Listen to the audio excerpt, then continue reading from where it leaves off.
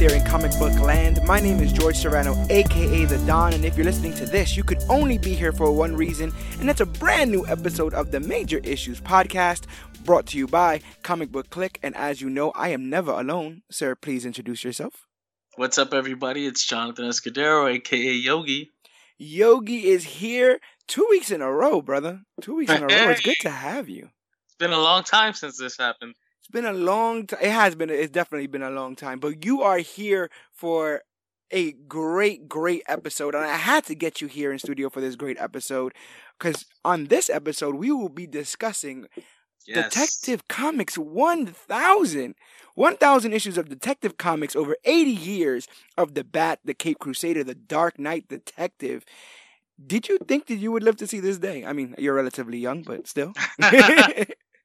No, I mean, you got to figure like this is 1,000 issues. I think only Action Comics before this has done it. It's wild when you think about it. Like 1,000 issues of a comic book. That's how many months, how many years? Well, actually, could probably look that up right now. That's well, at least at this point, it's 80, right? It's 80 years. 80 years, exactly. 80 years worth of Detective Comics. I wonder if there's anyone out there on that on the planet who's actually been around for it all and like right to collect it. There has to be. I mean, with the first issue of Detective Comics, or the issue that Batman actually debuts in, coming out in 39. I think the first issue comes out in 37. So that person would be 80.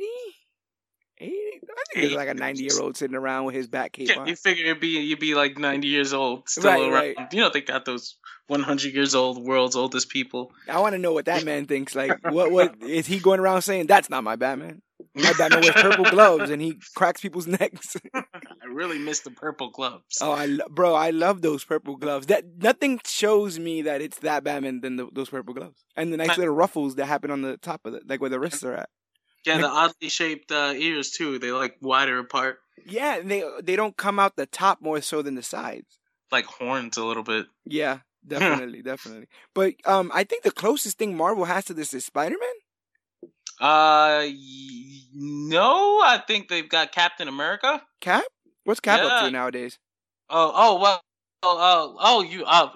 was thinking like 80 years and I got mixed up. You were talking about issue numbers. Yeah. I guess probably Spider-Man, but they just kind of started it over. Are they still doing the dual numbering thing on the covers? Man, listen, that's a whole nother needle in a haystack. But I remember they had just celebrated 800 issues not too long ago.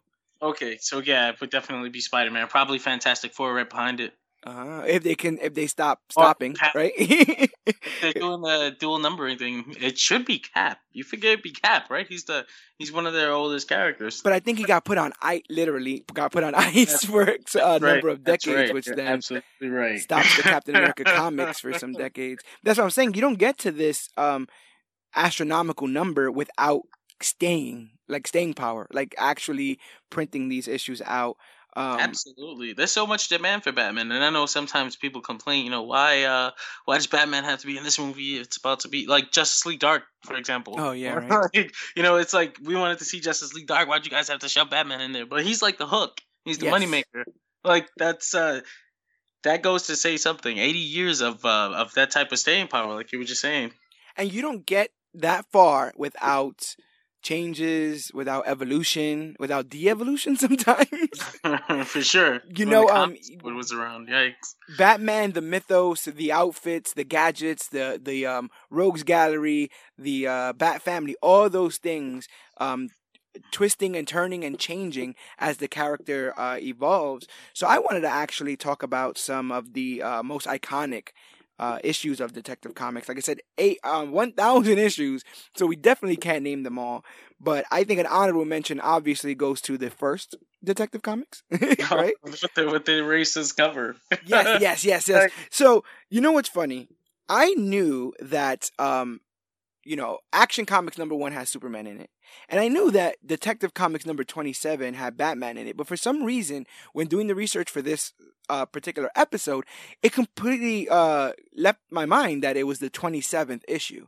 So I go to look up Detective Comics #1, and I see this caricature of a Chinese, an Asian man. Yes. But this legitimate caricature, like how they used to draw the Mandarin, kind of. And it's just, I was like, what? Am I reading the right? Is this the right comic? Like, is this? And yeah, with that issue, even though it has a racist cover, they were actually supposed to release a collection called Before Batman, which would have collected issues 1 through 26 of Detective Comics, and it actually got canceled. So wow. I wonder if that cover had anything to do with that. Have you looked at some of those earlier ones without Batman in it? It's kind of a mixed bag. Like, it's a variety show almost. You know what? I haven't. I haven't. I just like you said, it kind of slips your mind that they even exist. Because right. Because to you, Detective Comics starts at 27. Yeah, Right. No, definitely. I got that same feeling too. And when I was looking through one, because again, I did not know what was going on. Like, I forgot that it was 27. I'm looking through and I'm like, who are these normal people, and when am I going to get to Batman? And then eventually when the issue ended, I was like, oh, that's not how that goes at all.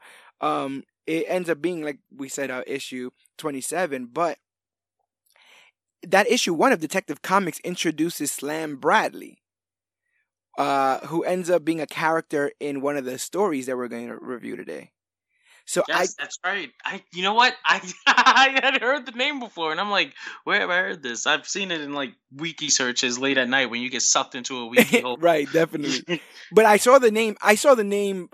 First in the story, and then I was like, I don't know who that is. I'm pretty sure that's just like a Matches Malone kind of tie there. And then when I read the first issue, I was like, oh, so this makes a lot more sense. Detective Comics. Issue 1 was just literally Detective Comics. It was just literally detective stories, mysteries, and stuff like that. The same way you had horror comics, the same way you had literally Action Comics. And so the Batman's debut in issue number 27 in the story The Batman and the Case of the Chemical Syndicate, which comes out in May of 1939, is literally just a story in the comic, which also has other stories of detectives. This is just one additional story of a detective. But we had already covered in the Bill Finger episode that we did, available wherever podcasts are found. We had already covered the idea that this character, the Batman, was always meant to be a successor to Superman, like always meant to be basically in that importance. Yeah. They were really successful with Superman, and they were like, hey, let's get another one. Do that again. Could you imagine being a fan of like the detective stories that and issue 27 they put in the stupid guy dressed like a bat, and you're like, this is totally gonna sell, right? Bro, it had to be like Poochie in The Simpsons. Like, wait, who the hell is this guy? Let's get back to the Sherlock Holmes of it all. Like, what is this going on here? And no, but it takes the world by storm. It pushes Detective Comics forward. One of the most important issues of any comic ever. And if you have that first issue in the first print, my God, you could probably buy your own house. You're probably already rich. Yes. At this point, I wonder how many.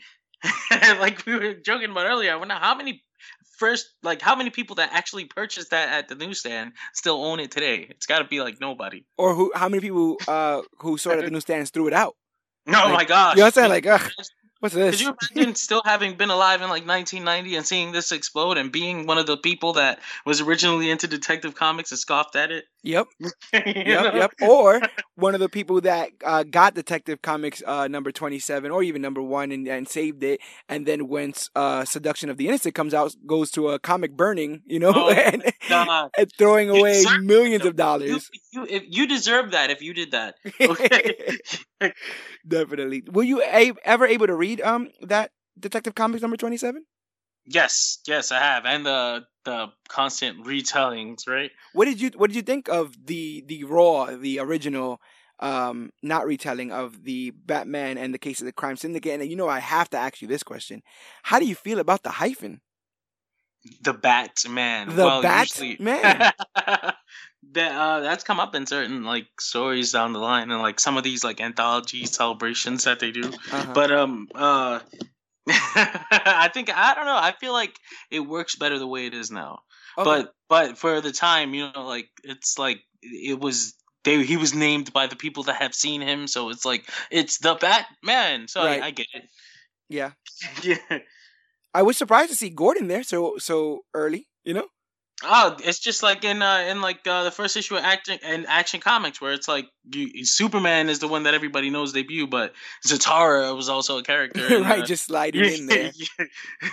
But this idea that like they already established Bruce Wayne as this young socialite that like, there's a scene in which is like Commissioner Gordon gets a phone call, and I love all the thought, the speech, and the narrator bubbles because it's so of the times where everything has to be explained. Like, hello, Commissioner Gordon here. What? A murder, you say? How do I, on what, 3rd Street? I'm on my way. It's like, wow, we just heard the whole conversation through just your side. But he gets a call like that to go investigate this, like, this murder. And Bruce is like, yeah, I'll just go with you. And I'm like, what? Like, you just did that back in the day? Like, if you're not busy, I'll accompany you to the murder scene, and then you could just drop me off afterwards, That's what I'm saying. It must have been really strange reading that when you're used to, like, Dick Tracy type stories, and then this guy just randomly comes out with a bat suit, and he's being a detective, too. Because I don't think they gave him an origin for a few more issues, right? No, and he's one step ahead of the police the entire way. Like, the police are always one step behind just getting to the house, when things happen. And I do like, though, how the issue ends, which is like, Batman. If anyone knew that the socialite young Bruce Wayne was Batman, the Batman, who knows what the next adventures are going to be. And it showed that the story was in the mystery. The story was in the shrouded in darkness, this man that, he could have taken all the credit, right? He could have been walking around Gotham like, you will fear me, and I am the Batman. And I am, but early on, first issue, we know he has a relationship with Gordon. We know that he's, to the uninitiated, he is a young socialite who without a care in the world because he's a millionaire. And to those who do know, he stands up for truth and justice. He at night he chooses to wear this outfit, dressed like a bat.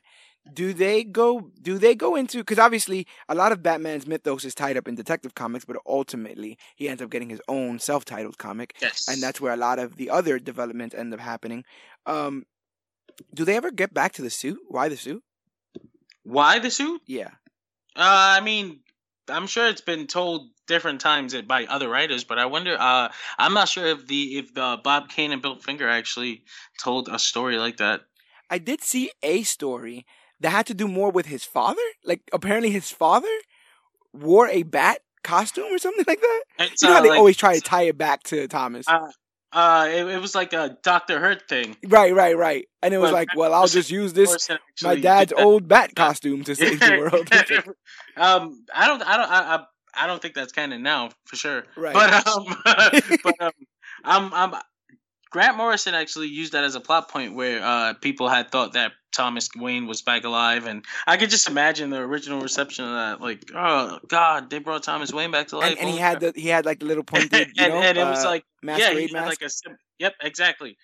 That it turned out to be Dr. Hurt and the Black Love stuff. We actually talked about this in a previous podcast. I wish I could pinpoint the episode. Like those little anecdotes in the comic books. Yeah, that scene in episode 39. And there's a lot of that, and I see it more with DC, maybe because they have a bit of a longer history.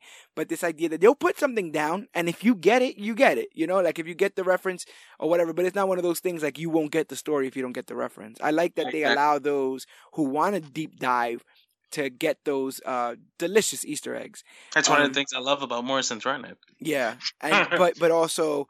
It doesn't make or break your understanding of the story.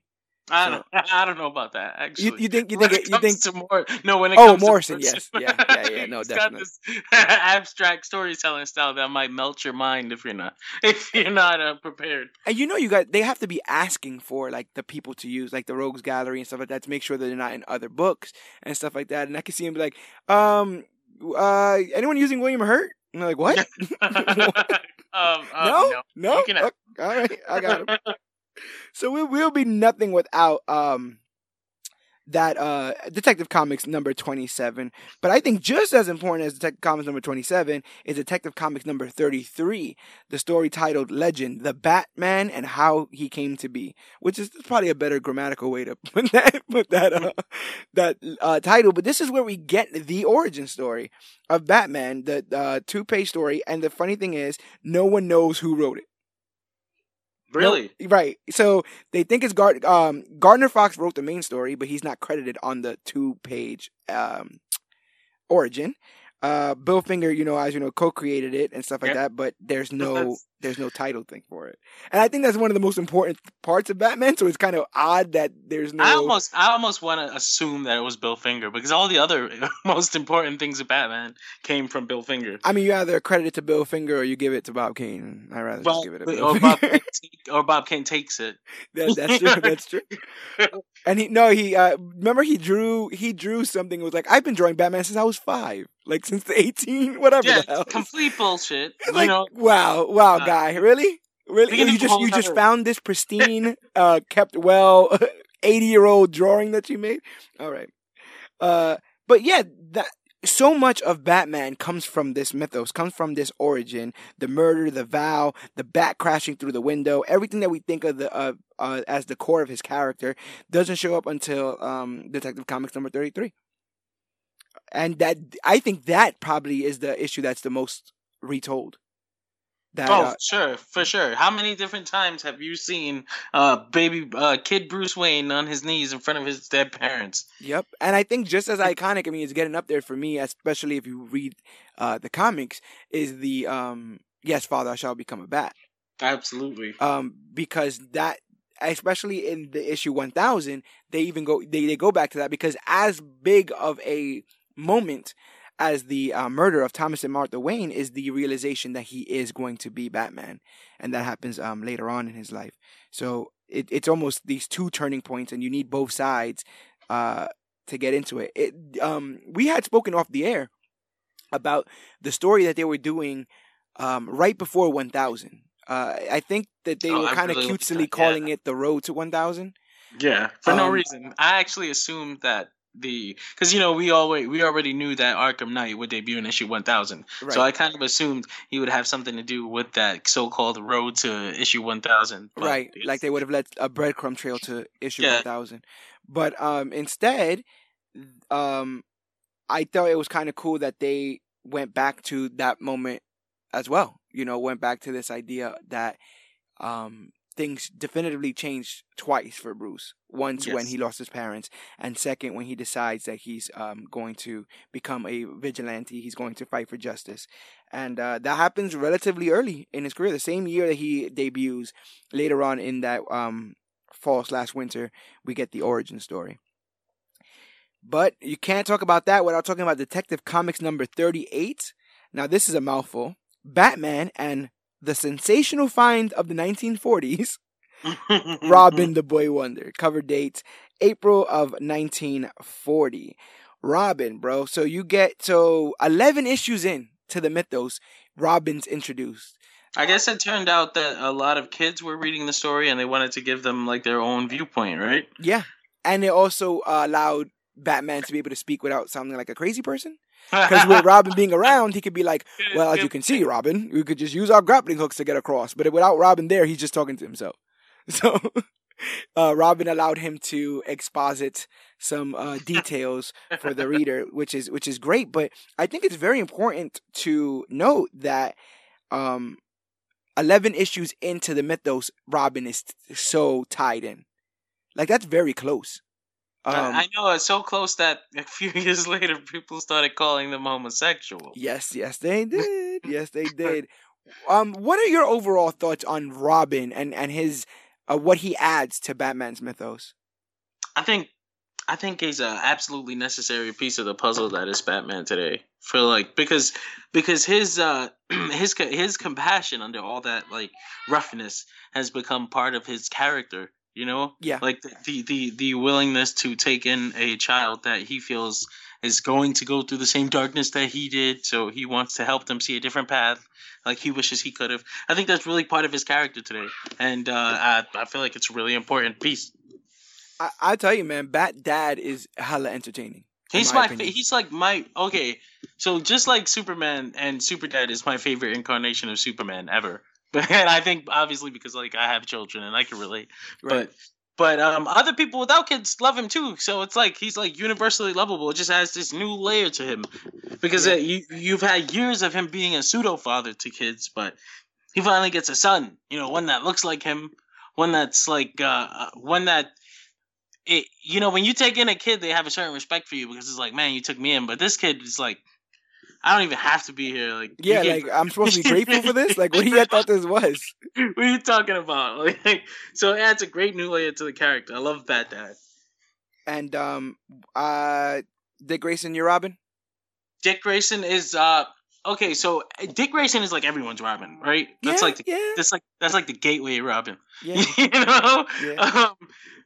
For me, I got to watch Damian grow up. Like, I got to see his whole character arc. It's been like how many years he's been around, and he's become a part of Batman and pop culture and everything. You know, so and talking about Grant Morrison, you know? Yeah, absolutely. And it's like I got to watch that happen. I feel that I have the biggest space in my heart for Damian as Robin.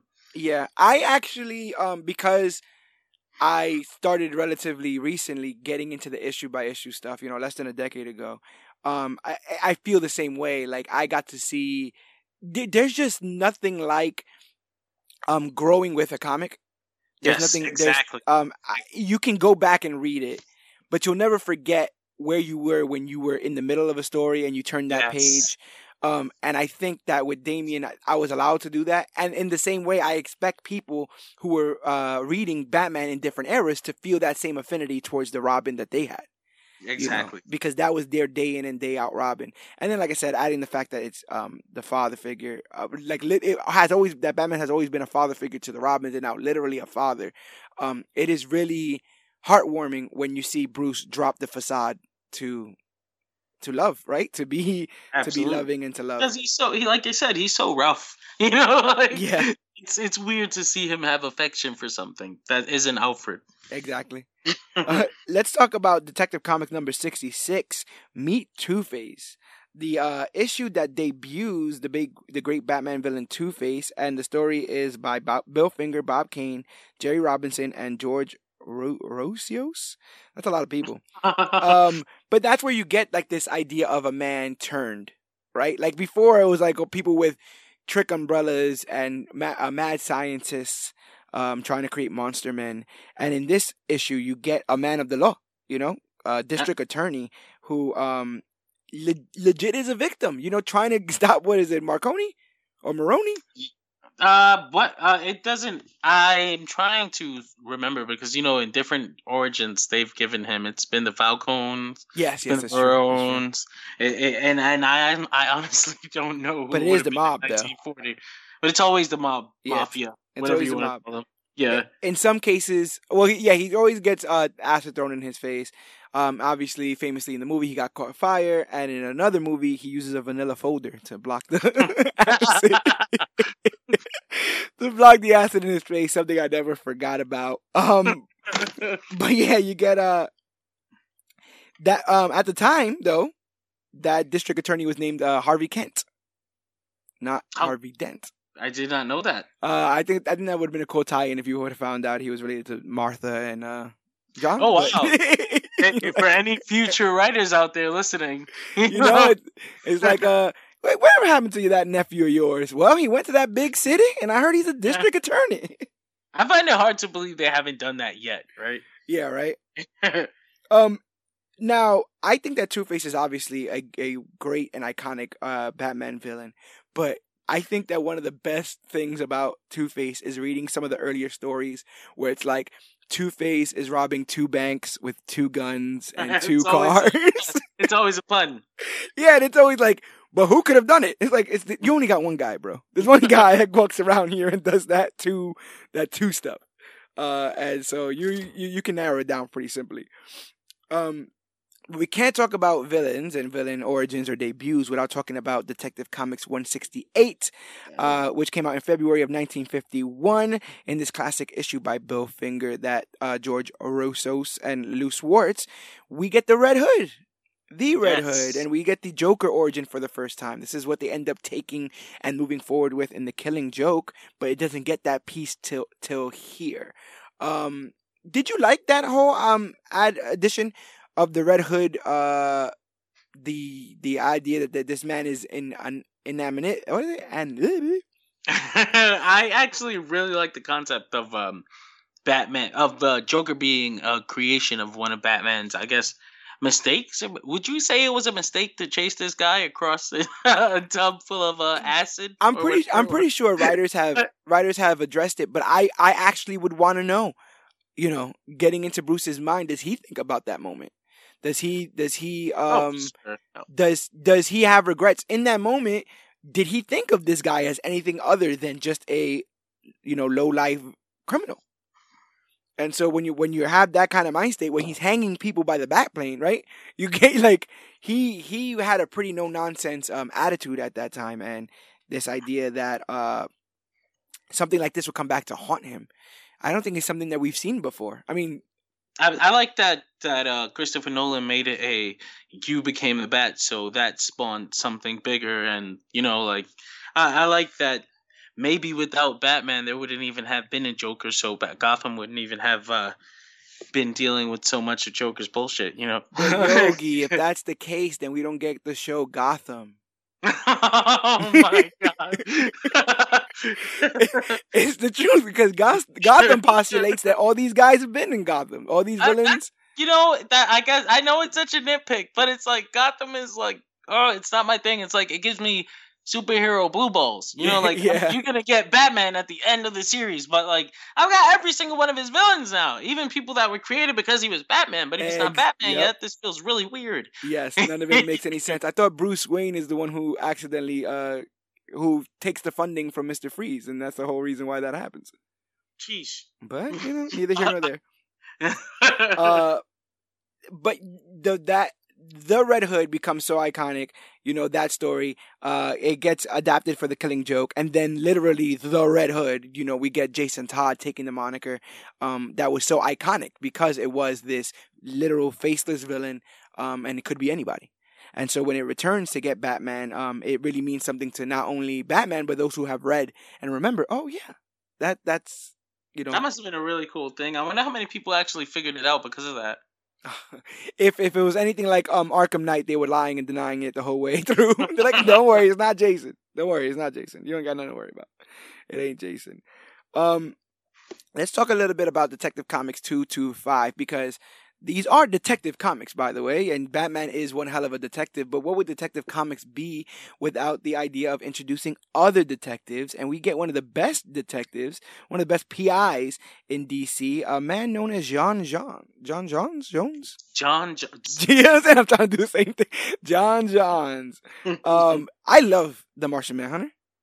Absolutely. I love him as I gotta admit, like I haven't really read too many solo Martian Manhunter stories, but I love him as a supporting character in anything that I'm reading. Yes. Like a lot of people know how to write him good. That's what I'm saying. And he was really good in all the animated adaptations.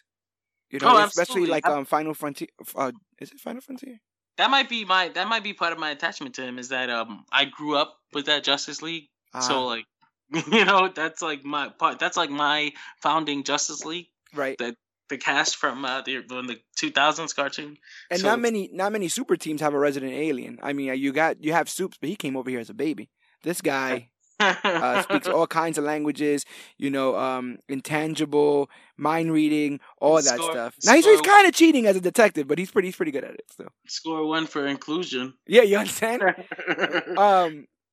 So let's carry it over to Detective Comics 359, which comes out in January of 1967. The $1 million debut of Batgirl. Batgirl, and this is not the Bet Kane Batgirl, but more the Barbara Gordon Batgirl, the daughter of Commissioner Gordon.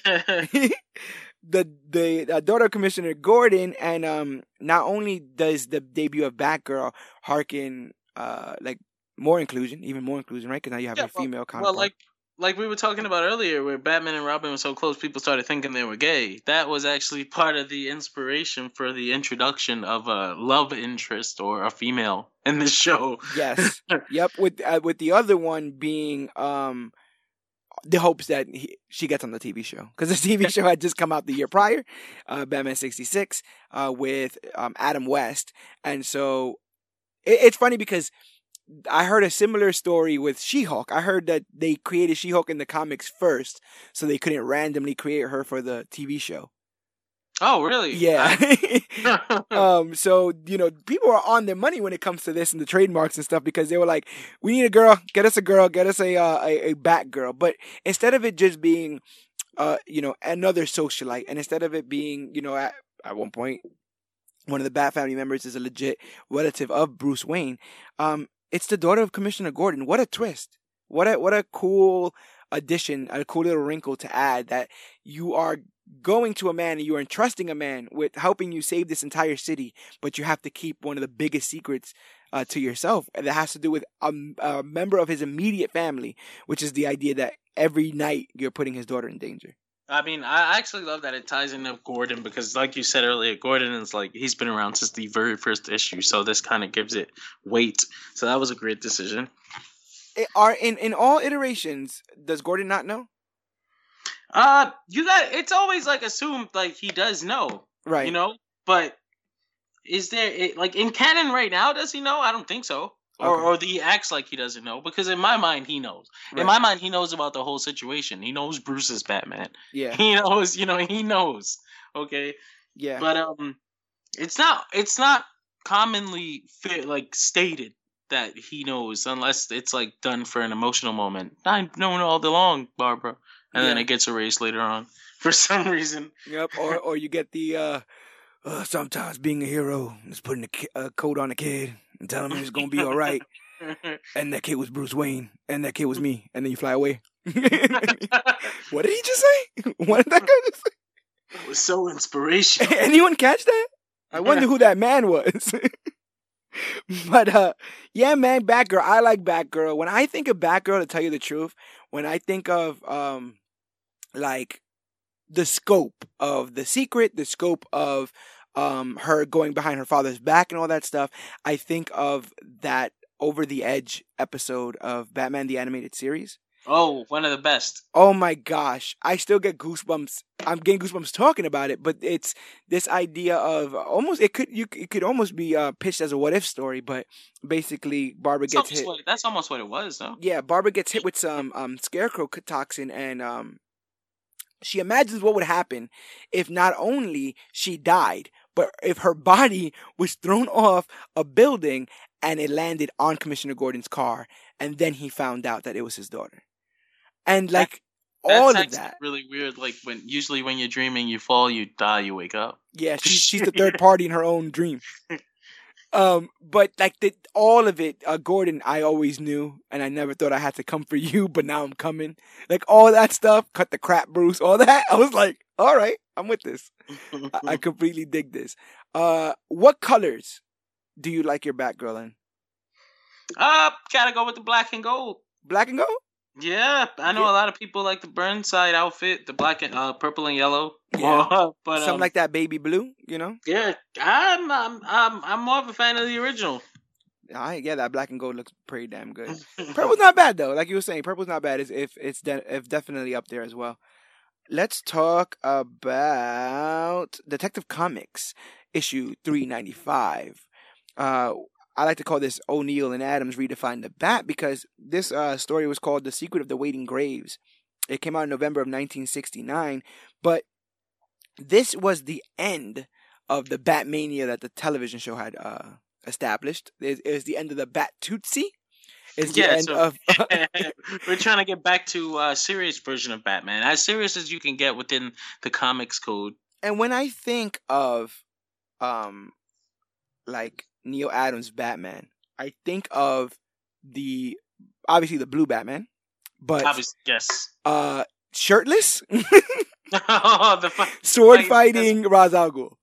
But I mean, I think okay. So when O'Neil and Adams take over Batman and they turn it a little darker than it had been on the TV show, I think this is what movie writers and directors need to look at rather than The Dark Knight Returns all the time. As much as I love that story, sometimes people that don't understand Batman will read a story like that and come away with a different interpretation of him. Right.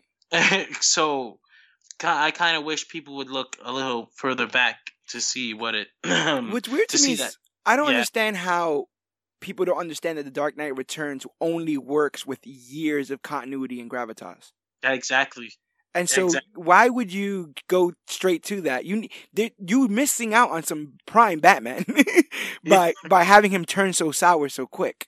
And I get that intensity is the easiest way to capture Hollywood's attention. But we've done it. Yeah, we've done it. Let's move on. Yeah, I'm telling you, I'm waiting to see a little bundle get dropped in front of his doorstep any day now. Change this whole thing up. But yeah, like you said, this is what starts the Dark Knight detective. This is what starts, this level of Batman where he starts being taken seriously and his stories are darker. You're getting rid of the crazy quotes and you're getting rid of the Zebra Man, and a few issues later in Detective Comics 411, we get the introduction of Talia al Ghul, which obviously then contains the first reference to Ra's, and that opens up an entire Pandora's box of stories you could tell with Batman, because now Batman's international. Now Batman is dealing with secret organizations. We're not. It's gone from just Gotham and everything and to pirates, bro. I saw an issue where he fought a pirate. It's gone from those, the Ham and Eggers and the pirates and stuff, and now we're taking on whole organizations, secret organizations that are operating in the shadows, and I think that's a really, really cool and also a kind of tropey thing we end up seeing with Batman a couple more times. This idea that the secret Avenger is fighting secret organizations. Which I think is very, very cool. What do you think of the character of Ra's al Ghul?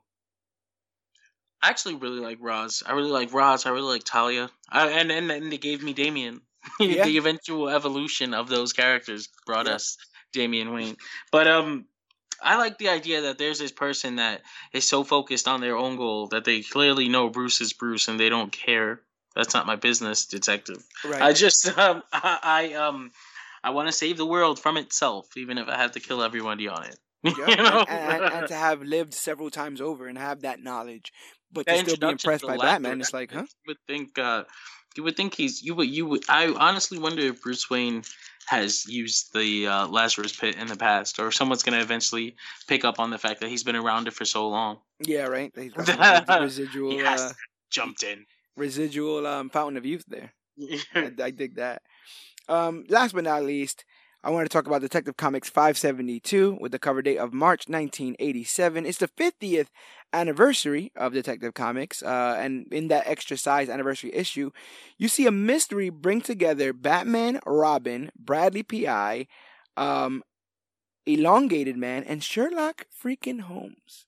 I love that it's an anniversary of Detective Comics, so it's still an anniversary of Detective Comics. Exactly, yep. Nowadays, an anniversary of Detective Comics means an anniversary of Batman. Right. Right. But then, so you said 50 anniversary. I think it's harder when you start getting closer to 100 because of the pure weight of the Batman stories versus what comes. We did get a little bit of that in Detective 1000, though. Yes. I like that callback. But let's go from talking about iconic issues of Detective Comics to talking about the more recent issues of Detective Comics. What are you thinking about this DC Rebirth run?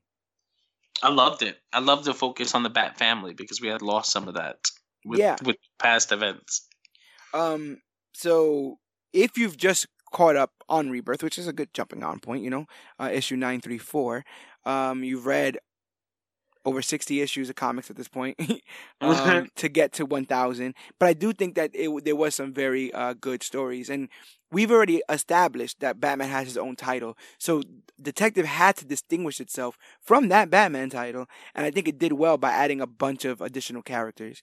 In Rise of the Batman, the first volume of this of the DC Rebirth stories, you get the Dark Knight enlisting Batwoman and being like, you can lead this team of new players of Gotham Knights. I think they were playing around with that idea for a while, right? For a little bit, but they never actually went there, did they? No, I think it was said a couple times, but I think that they were just like, I don't think we want to stick to that. Doesn't work. Sounds like right. a baseball team or something.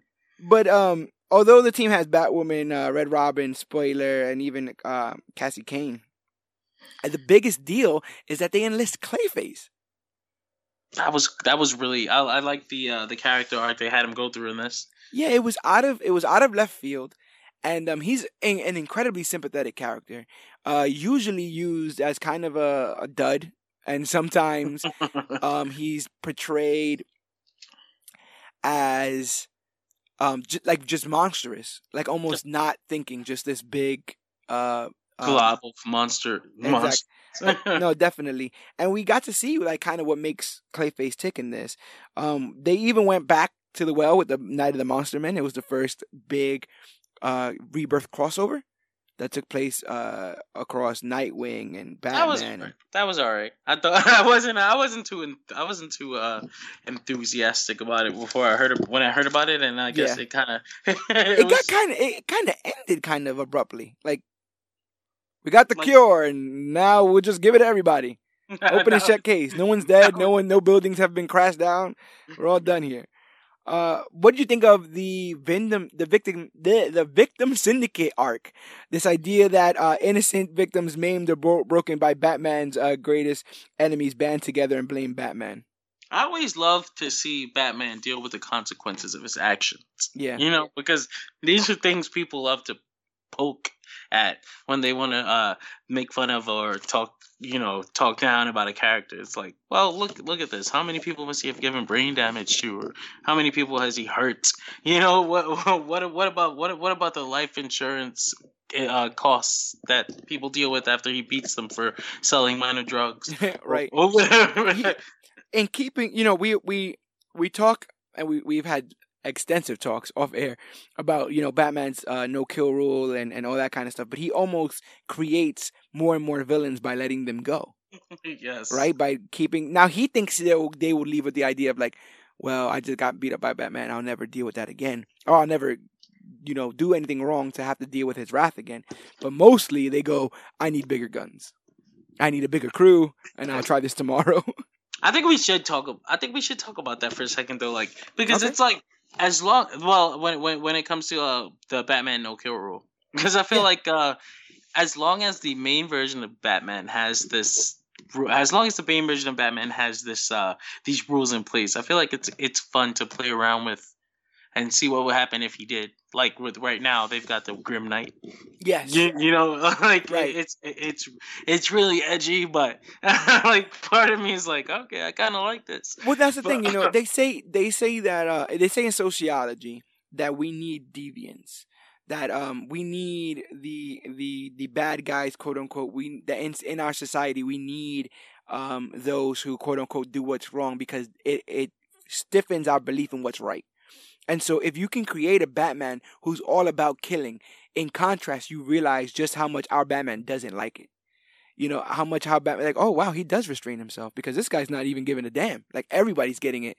And so you get more of an appreciation for our Bruce and his the thing of not killing. But like you said, again, we've seen people on fire, right? We've seen him, the bat plane launch grenades and all kinds of stuff. Acid, tanks of acid. Yep.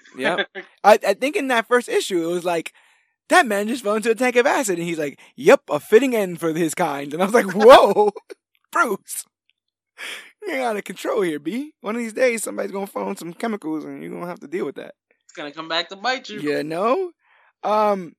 How'd you feel about the death of Tim Drake? Quote unquote. I think he was the last Robin to not die. I was very angry that it didn't get capitalized on more than it did, because it was like, okay, the rebirth angle's going on, and we don't know what Doomsday Clock is yet. We just know that something Watchmen is happening, and that Mr. Oz was supposedly associated with it. And Yes. we're like, whoa, they abducted Tim because he has so many emotional ties to everyone in the universe, and they're still trying to keep it dark or whatever. And Yeah. eventually, it just doesn't. It kind of doesn't matter. And he escapes. Mr. Oz, B. It was that And Mr. Oz story. Mr. Oz becomes Superman's. He was Superman's dad, as we The all know. whole time, as we Uh, all know. and even though they kind of revealed that it was Dr. Manhattan that did it, he didn't really connect to the Doomsday Clock story at all. Like, No. I'm kind of mad about things like that. So No, and then it kind of got twisted into that weird future Tim stuff. oh man, that actually I enjoyed it, but like I said, I was still mad that this didn't turn out to be an important plot point in what it seemed to be. You know, like it Yeah. looked like it was going to be important. I wonder if they changed directions somewhere along the way, or if this was always the plan to just take him off the board for no reason and then put him back on. Oh man, I that panel of him being shot up is beautiful, tragic, but a very beautiful picture. And he had just accepted to go to college and stuff. So Stephanie was giving Batman some crap. He was gonna leave. He was gonna leave anyway. Yeah, but Batman thought he wasn't. And he was gonna try to finish Stephanie's story, sentence or whatever. He's like, I can't believe he denied. He's like, what, denied it? He's going. He was gonna go. Like he was about to leave your ass. It just shows like how hard it is for people to get out from underneath Batman sometimes and realize that there's another life to live. I do like that Tim eventually did get to have kind of that life with taking Stephanie with him and finding out some more mysteries of his own. I think that the biggest arc for me personally in the Detective Comics Rebirth run is after Kate Kane kills Clayface. Oh man, that was kind of tugged at the heart. and the thing is, I did not think I would have that affinity for that character. But Clayface of all people. Yeah, and I don't write these stories, so sometimes I wonder what it takes to get there. Like how did they get me there? And I think what actually tore me down was that during this detective run, I started to really, really, really like Cassandra Cain, and it made me go back to read her in Batman Eternal with I forgot her dad's name, and Lady Shiva. And all that stuff there, her humble beginnings of never speaking, only speaking in body language and stuff. And I know she had a different set of origins prior to New 52. But, yeah, so did most of the people. Yeah, yeah, exactly. She also had no eyes or mouth, but there was her relationship / friendship with Clayface I thought was adorable. Yes. Them practicing Shakespeare. And so when the idea is that Clayface has become out of control and he is going to destroy the city. And so to stop him, they need to put him down. And no one gives Kate the word to, but she does when she sees the shot that she can take, and that takes Clayface down. But watching Cassandra rip the did she rip it or does Batman rip it? No, I think it was her, and she's like, "This means no kill, never kill." Yeah, never kill. And exactly. I was like, "Damn!" I was like, "You just got here, you know that." But I mean, at the same time, it was like it might have been a necessary decision, but the fact that she did it without the order makes it easier to blame her. I thought it was cool that they did it that way. Definitely. This wasn't a case of it was clear cut wrong. In my eyes, at least. And I think that the character herself goes to great lengths to be like, what are you talking about? Like, was this not the threat? Was this not the mission? Did I not act to the mission? Are we not all safe now? Yeah, exactly. And she's the daughter of a soldier, right? Exactly. You know, yep. It's like, and she's been a soldier herself. That's right. How could I forget? Oh my god. Yeah, she's been a soldier herself. So it's this idea that like she knows the necessary things to get the job done. And in that instance, we start to really try to wonder where everyone's going to fall on the side of it. And we didn't even speak too much about them, but we got the additions of Batwing and Azrael added to the team. I always think one of my pet peeves is when they introduce a member of the Bat family and throw them to the side. Like Yeah, whatever happened to Bluebird? You yeah. know, like No, dude my question has been disappeared. now after reading 1000 and after reading all the issues up to it, where the hell is Signal? Exactly. Because they He yeah, just appeared randomly here. yeah, and And they then, showed like an issue towards the end of this Detective Comics run where he was like just fighting crime somewhere else, and I'm just like, wait, are you have your own book? Is there a book, a secret Signal book that details what's going on he with you did that I don't have know about? he did have a like a 3-issue book. I'm not sure if it was supposed to be 3 issues or if it got Oh, canceled or that's not good. it was like Right. Batman and the Signal, and it was like Scott Snyder plotted it, but someone Yeah, else wrote it, and I'm trying to remember who it is. I don't right now though. and he has like bat sickles, like bat ice It's picks. really weird. His costume is actually shitty. I mean, to me, I'm not a big fan of it. Oh, It's Duke. really stupid because it's so I don't know. It's got like a helmet. It looks It's like a bike helmet. It's just like a like a regular, he looks like a futuristic skateboarder or yeah, some you know or some kind of weird futuristic rugby player, like all the padding and all that stuff. something. It's like, what are you out here doing? Um, did this Detective Run in Rebirth add anything you think to Batwoman? I wouldn't say. I mean, it was definitely a fun story arc. If you're like a fan of Batwoman and you want to keep up with her adventures, that's definitely something to look forward to. But I didn't think it was like something, it like completely. What's the word I'm looking for? It's on the tip of my tongue. Like something Necessary like or groundbreaking? groundbreaking, I Okay, guess, or super important. okay. Like No, I feel you. I feel you. But yeah. So the team definitively splits. You get Batwoman, Luke Fox, and John Paul Valley on one side.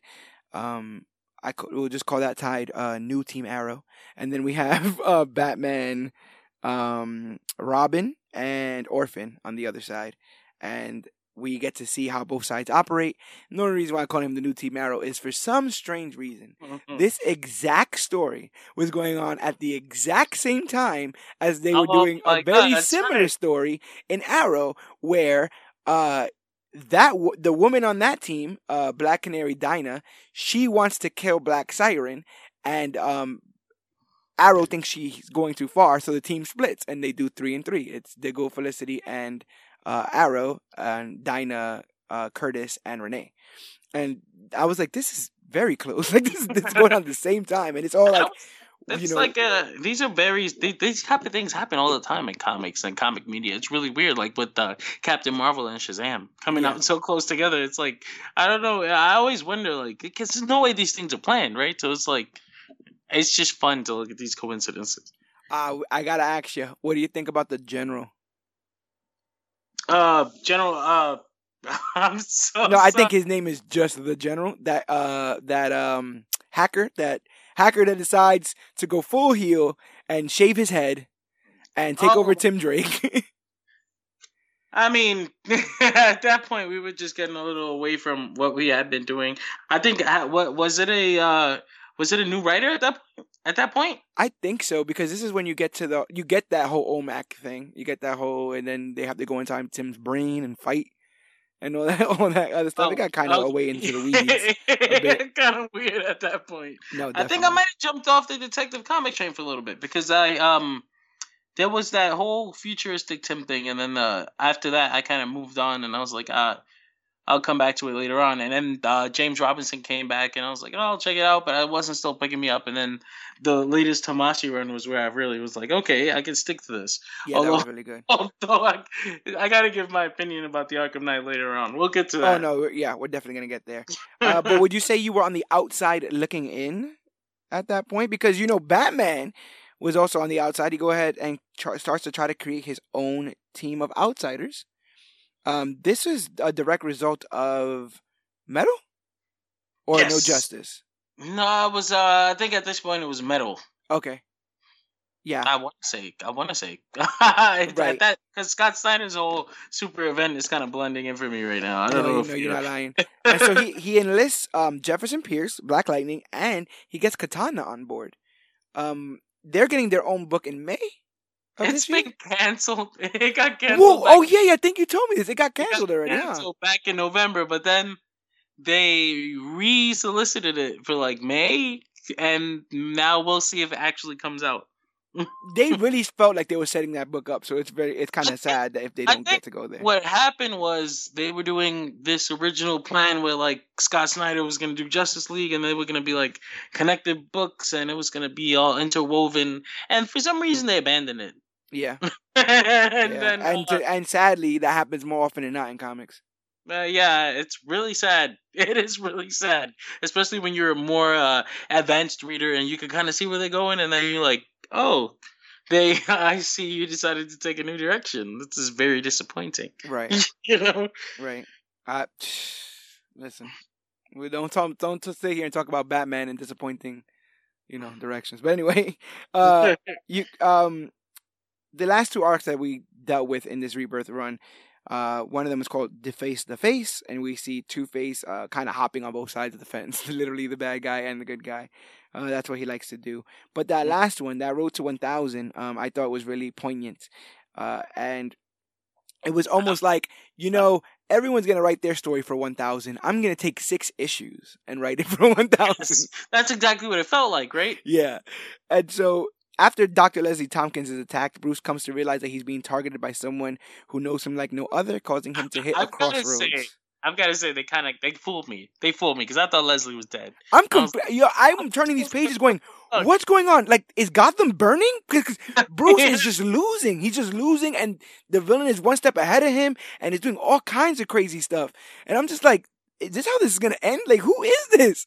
And I guess it gets revealed that every year on Bruce Wayne's birthday, he kind of, what would you say? He hooks himself up to a virtual reality system. He kind of puts himself through a emotional battle, intense psychological trauma that he says is to sharpen his skills. I do like how that story ends, where he is asking for the kill counts every year. So they're like, why do you do this to yourself? He's like, that's what I'm thinking about the whole story, though. It's like, you sharpen your skills. What more do you need to do? Like, why are you doing this to yourself? Right, and that's the thing. I think we all get that. I think when he starts to say, like, I'm afraid that one day I'm going to need to be faster than I am and I won't be able to, or one day I'm going to need to do this and I won't be able to, I think a lot of us are reading that and going, come on, bro. Like, you can do everything. Like, why are you being so hard on yourself? But ultimately, Batman's like, show me everyone who's died this year. And it's like, 190, innocent people were killed in Gotham this year. And then he's like, show me down though, right? Yeah, he's like, show me the numbers from last year, and it's like 200 and something. And so, although we all think that he's as sharp as he can be, we have definitive proof that this is getting the job done, that his sharpening of this knife is cutting deep into the crime that's in Gotham. And if you've ever saved money and started working really hard and just started being obsessed with watching it climb up, I'm pretty sure he's feeling the same way, the opposite way around, right? I'm pretty sure there's a bunch of people telling him that he doesn't have to go out every night, that he doesn't have to bring all his gadgets, that not every crime, needs him. But when you see those numbers, there's no arguing those numbers. There's no arguing those results. It's almost sad because that's meant to be a lot, and I know in some places that is, but in other places that's like such a small number. Someone like Chicago. That's the number they have within a month. Right. But I guess Gotham is supposed to be better. But he says that he puts himself in this position to evolve or die. He's either going to constantly change and constantly get better, or go. And I was actually pretty touched. I often forget how much Leslie Tompkins means to Batman. Yeah, I love the way they portrayed them, like Alfred and I hate that it had to be pointed out to me, right? This is something that I really should have picked up on my own. Mhm. Leslie Tompkins was basically Bruce's mom, and Alfred Yeah. was basically Bruce's dad. Yeah. Like, I hate that I had to be slapped in the face with that. And she's the one who put the foot down. Like, you will not be doing that. You know what I'm saying? Yeah. I get you got dead parents. Trust me, I get it. We're right around the corner from Crime Alley, damn it. And that's the thing. That's another thing that he respects about her is that she puts her clinic in the heart of where people need her the most. She's brave. Yes, incredibly brave. But we're going to get into the nitty and gritty and get full spoilery with the Detective Comics 1000 issue, going over each story and talking about which ones are our favorites and which ones are not our favorites. But I thought, with all the history of Batman, that I could try to quiz you a bit. Uh-oh. Mr. Yogi. And don't worry, it's not going to be hard. It's basically a couple questions. You see, although Batman has a humongous history in his own comic, the Batman comic, the self-titled comic, a litany of people have debuted in Detective Comics, first before debuting in Batman. So I would like to ask you, who debuted first? And see if you can try to guess. What do you think? Oh, this is gonna be fun. I hope I can get him. I'm not really good with remembering stats. Trust me, I would have gotten a lot of these wrong if I didn't write them down. So let's start with a little bit of a softball. Who debuts first?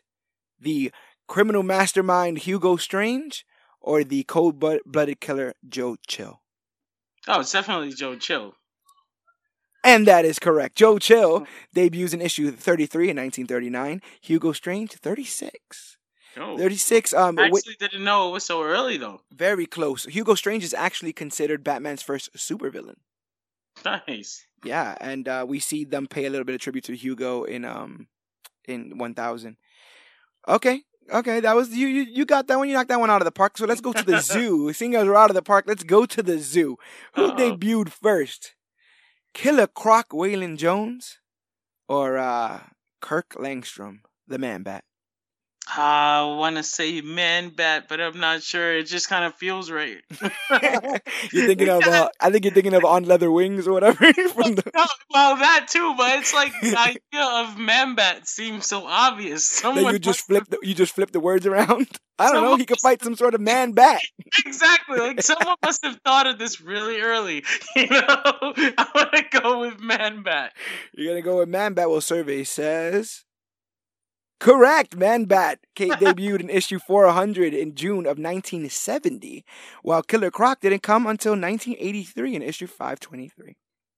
Nice. Well, that's pretty late that's pretty late in what I would think. Croc, right? I thought Croc was a bit earlier, yeah. Croc too, but like Man-Bat, it seems like I said, it seems like such an obvious thing. Like I think so. I figured someone would have came up with it much earlier on in like the golden ages or something. Like around the Riddler and stuff like that. Yeah.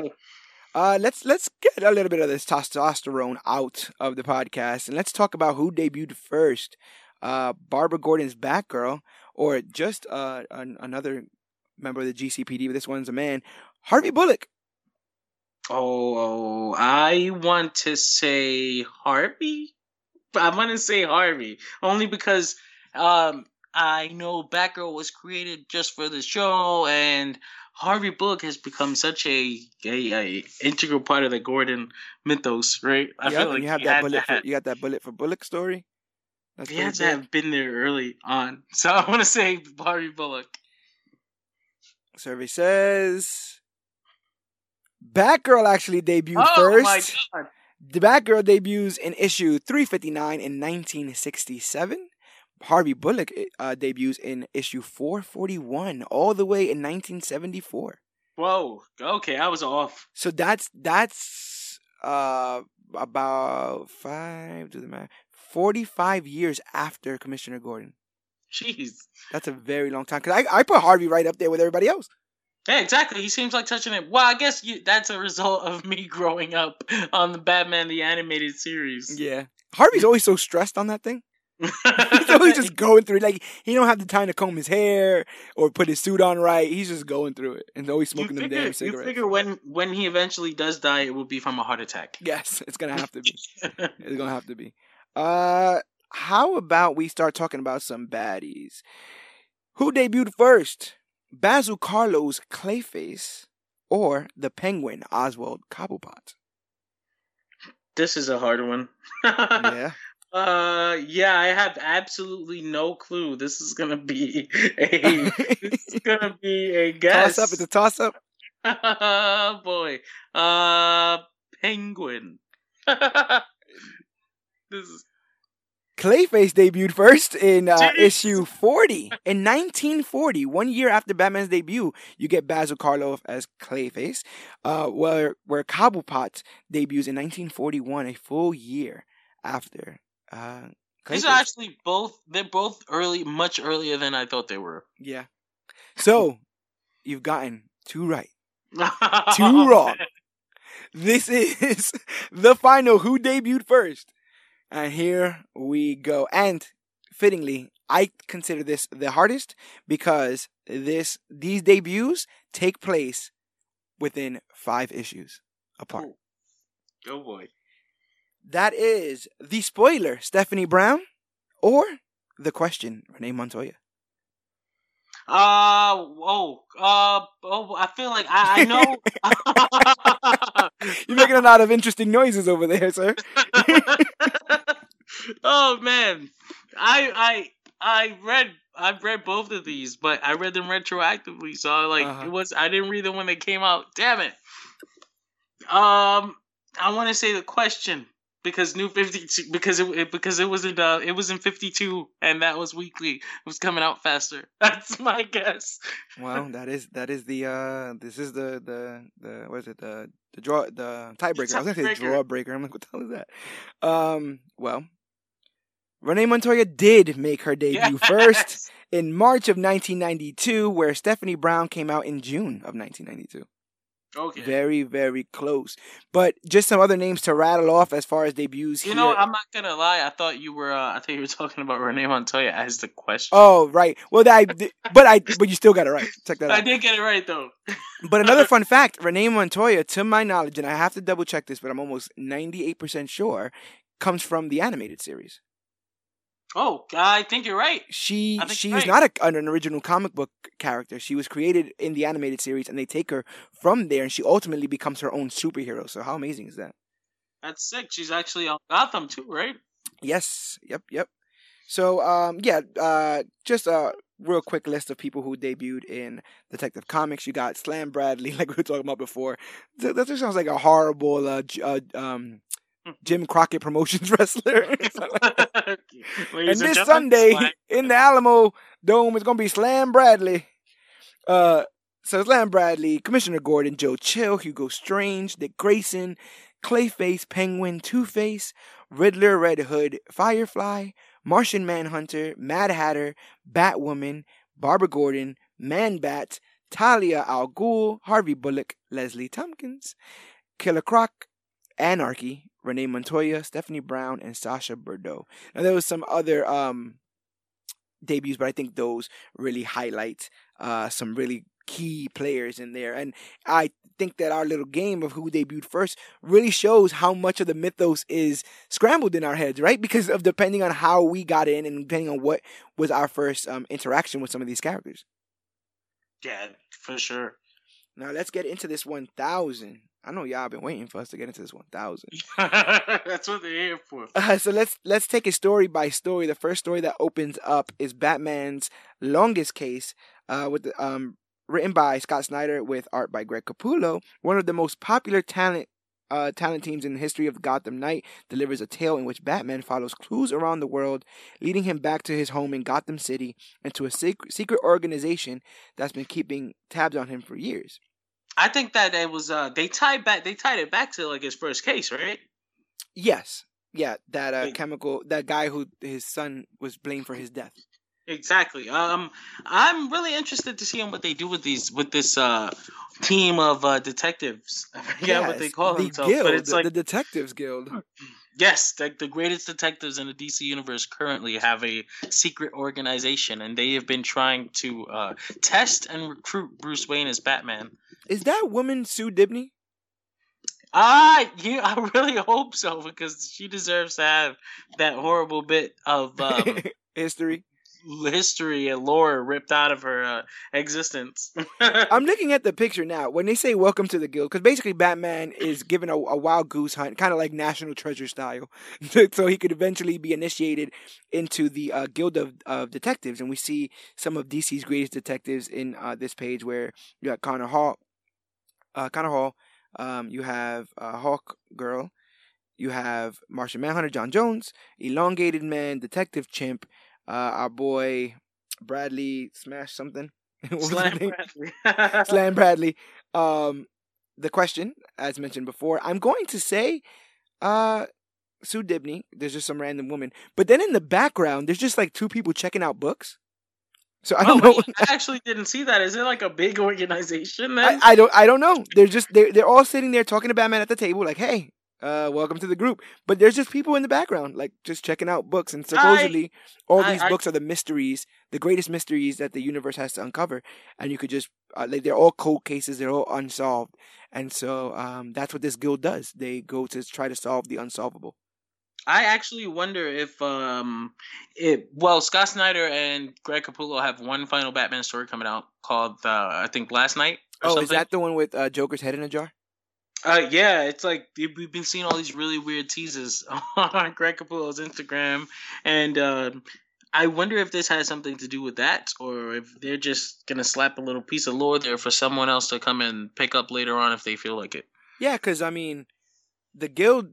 I'd like to see a bunch of detectives going at it. You know, I like to see them getting down to the nitty gritty. And for the people who hunger for that detective part of Batman, you get it served up right there in the first issue. I mean, the first story of Detective Comics. And I do think that a lot of people showcase their version of Detective Batman because it is Detective Comics. You know, yes.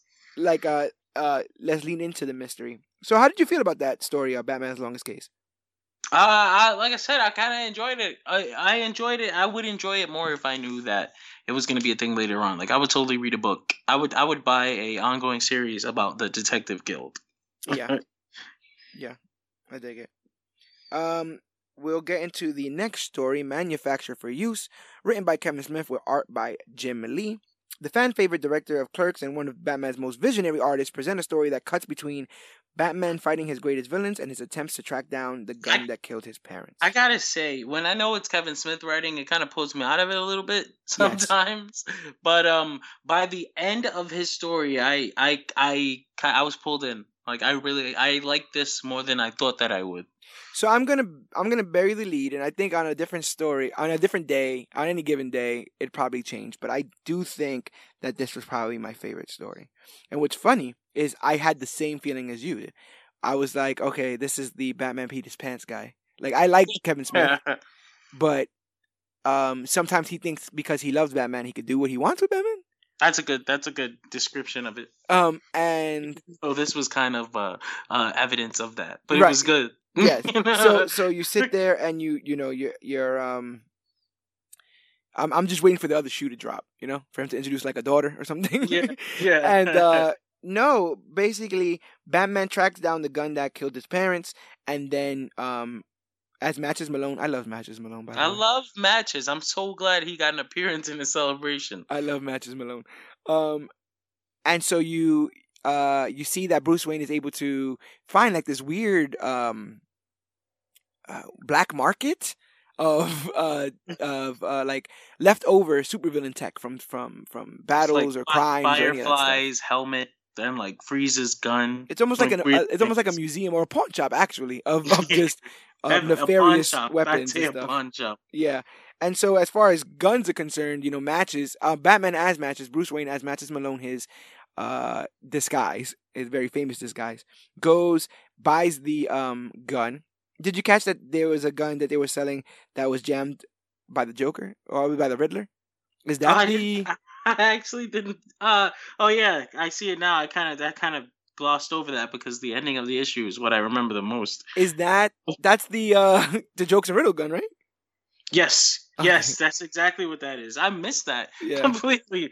Oh. Yeah, when I read it, I was like, don't go back to that. Don't point me back in that direction. Also, are you looking along? Yes. Okay, when you turn the next page, I saw that guy, right? And Out of I fear.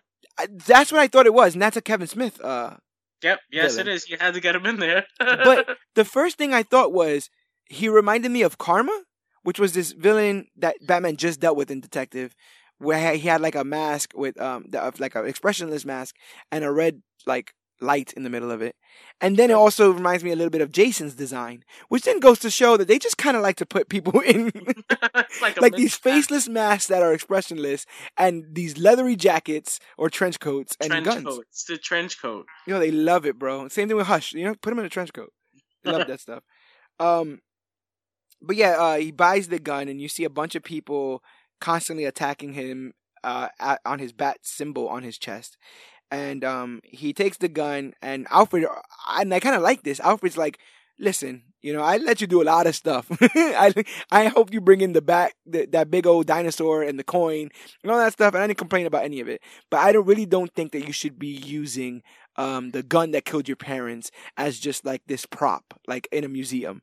I think it's incredibly depressing, and I don't think it's cool at all. And he's like, oh no, nah, that's not what I'm here to do. It's never gonna hurt anyone to again.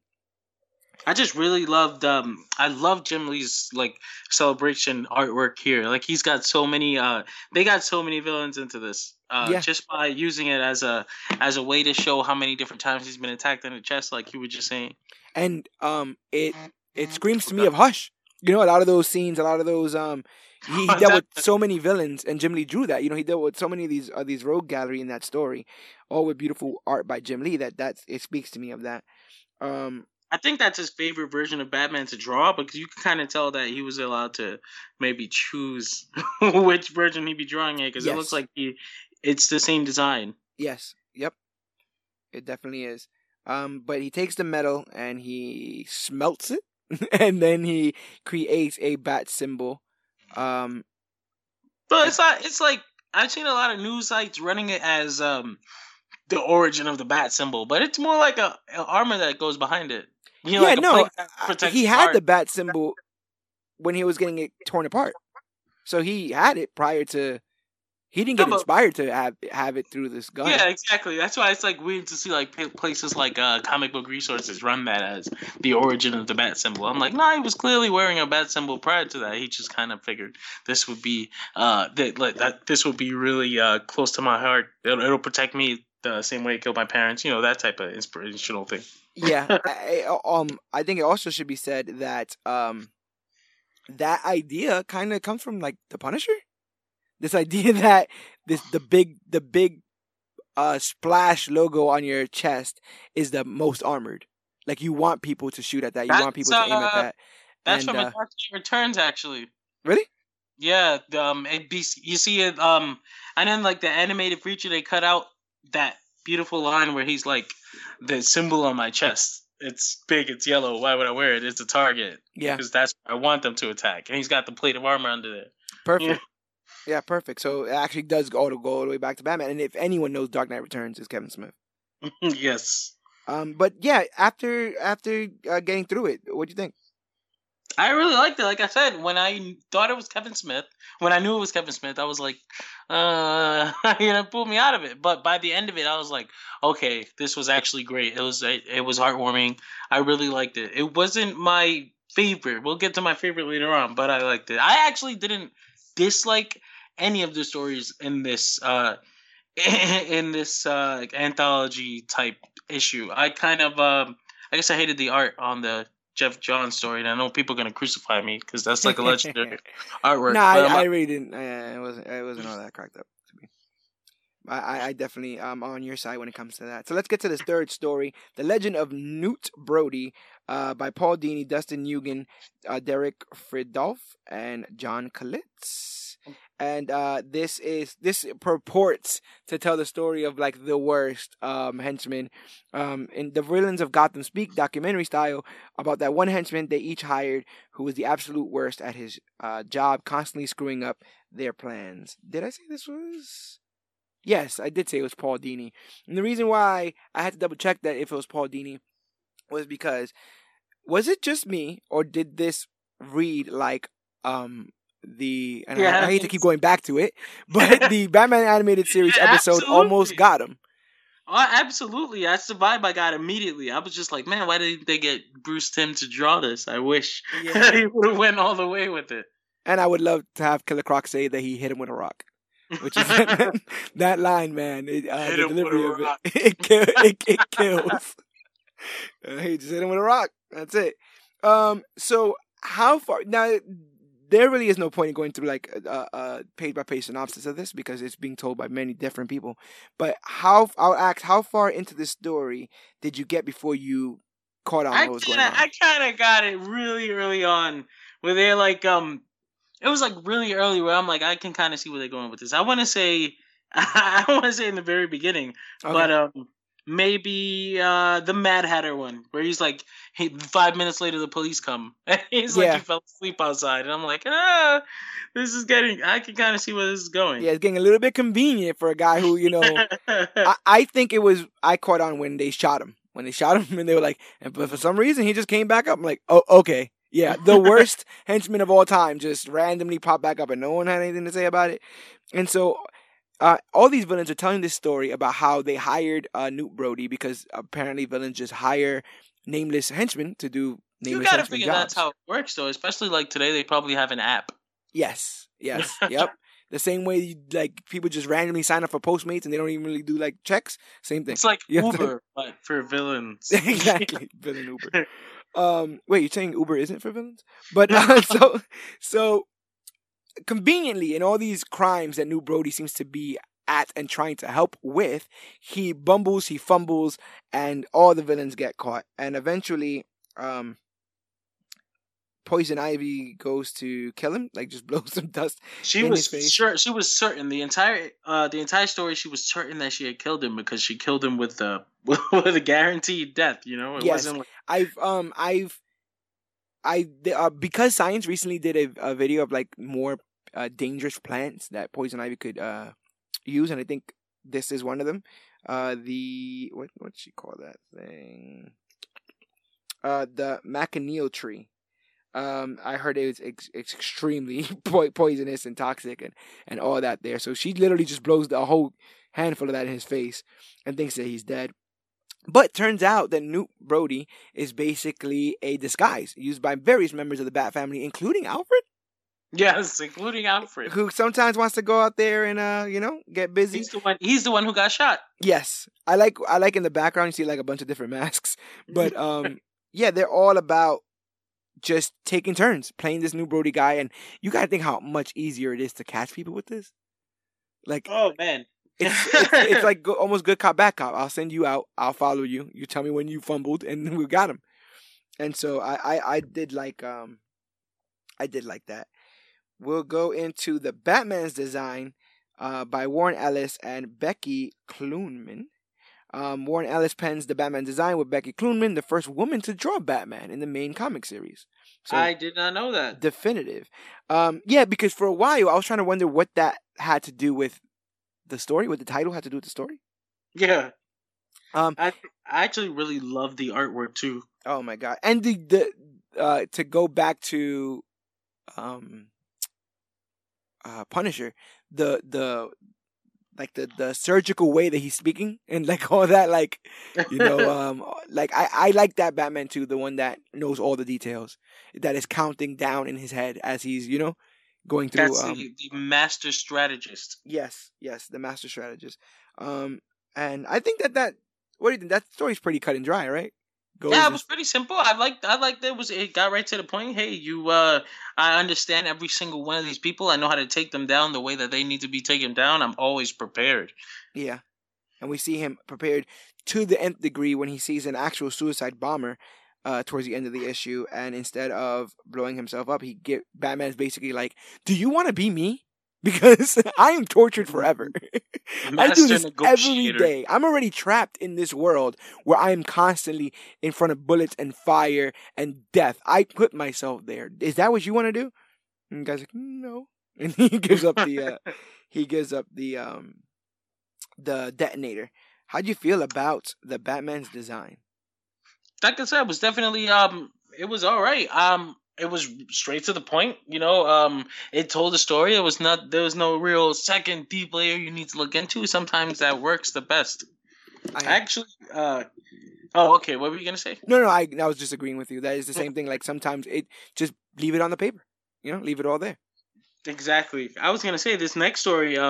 I was conflicted about because I'm like, I can tell this is Denny O'Neil saying something about the character of Batman, maybe the way he thinks it is today. So But I love the guy. I love the art. Damn it, I love Steve Epting.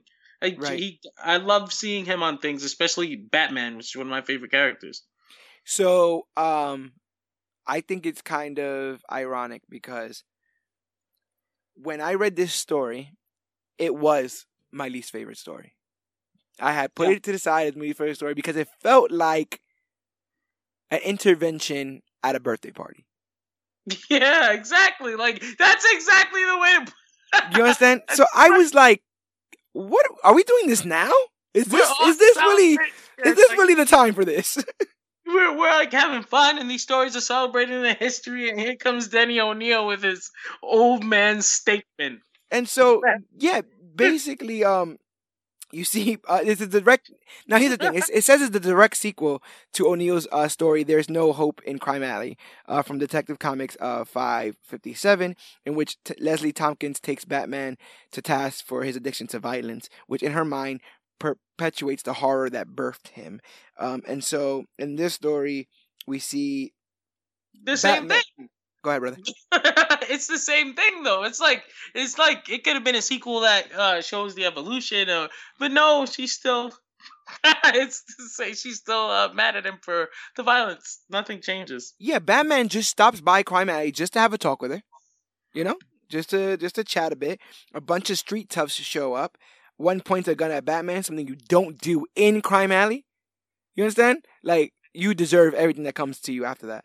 So Batman takes care of everyone handedly, and Leslie is just like, Bruce, no! Can't you see he's already hurt enough? Poor thing. And then Bruce goes, you feel sorry for him? And she goes, no, for you. End. It just says end. And I'm like, what? What? They were going to kill you, though. They came here to kill you. You're an old woman. They're going to rob you and kill you. And you're helping them back up? Bruce is too hard on them? I don't know.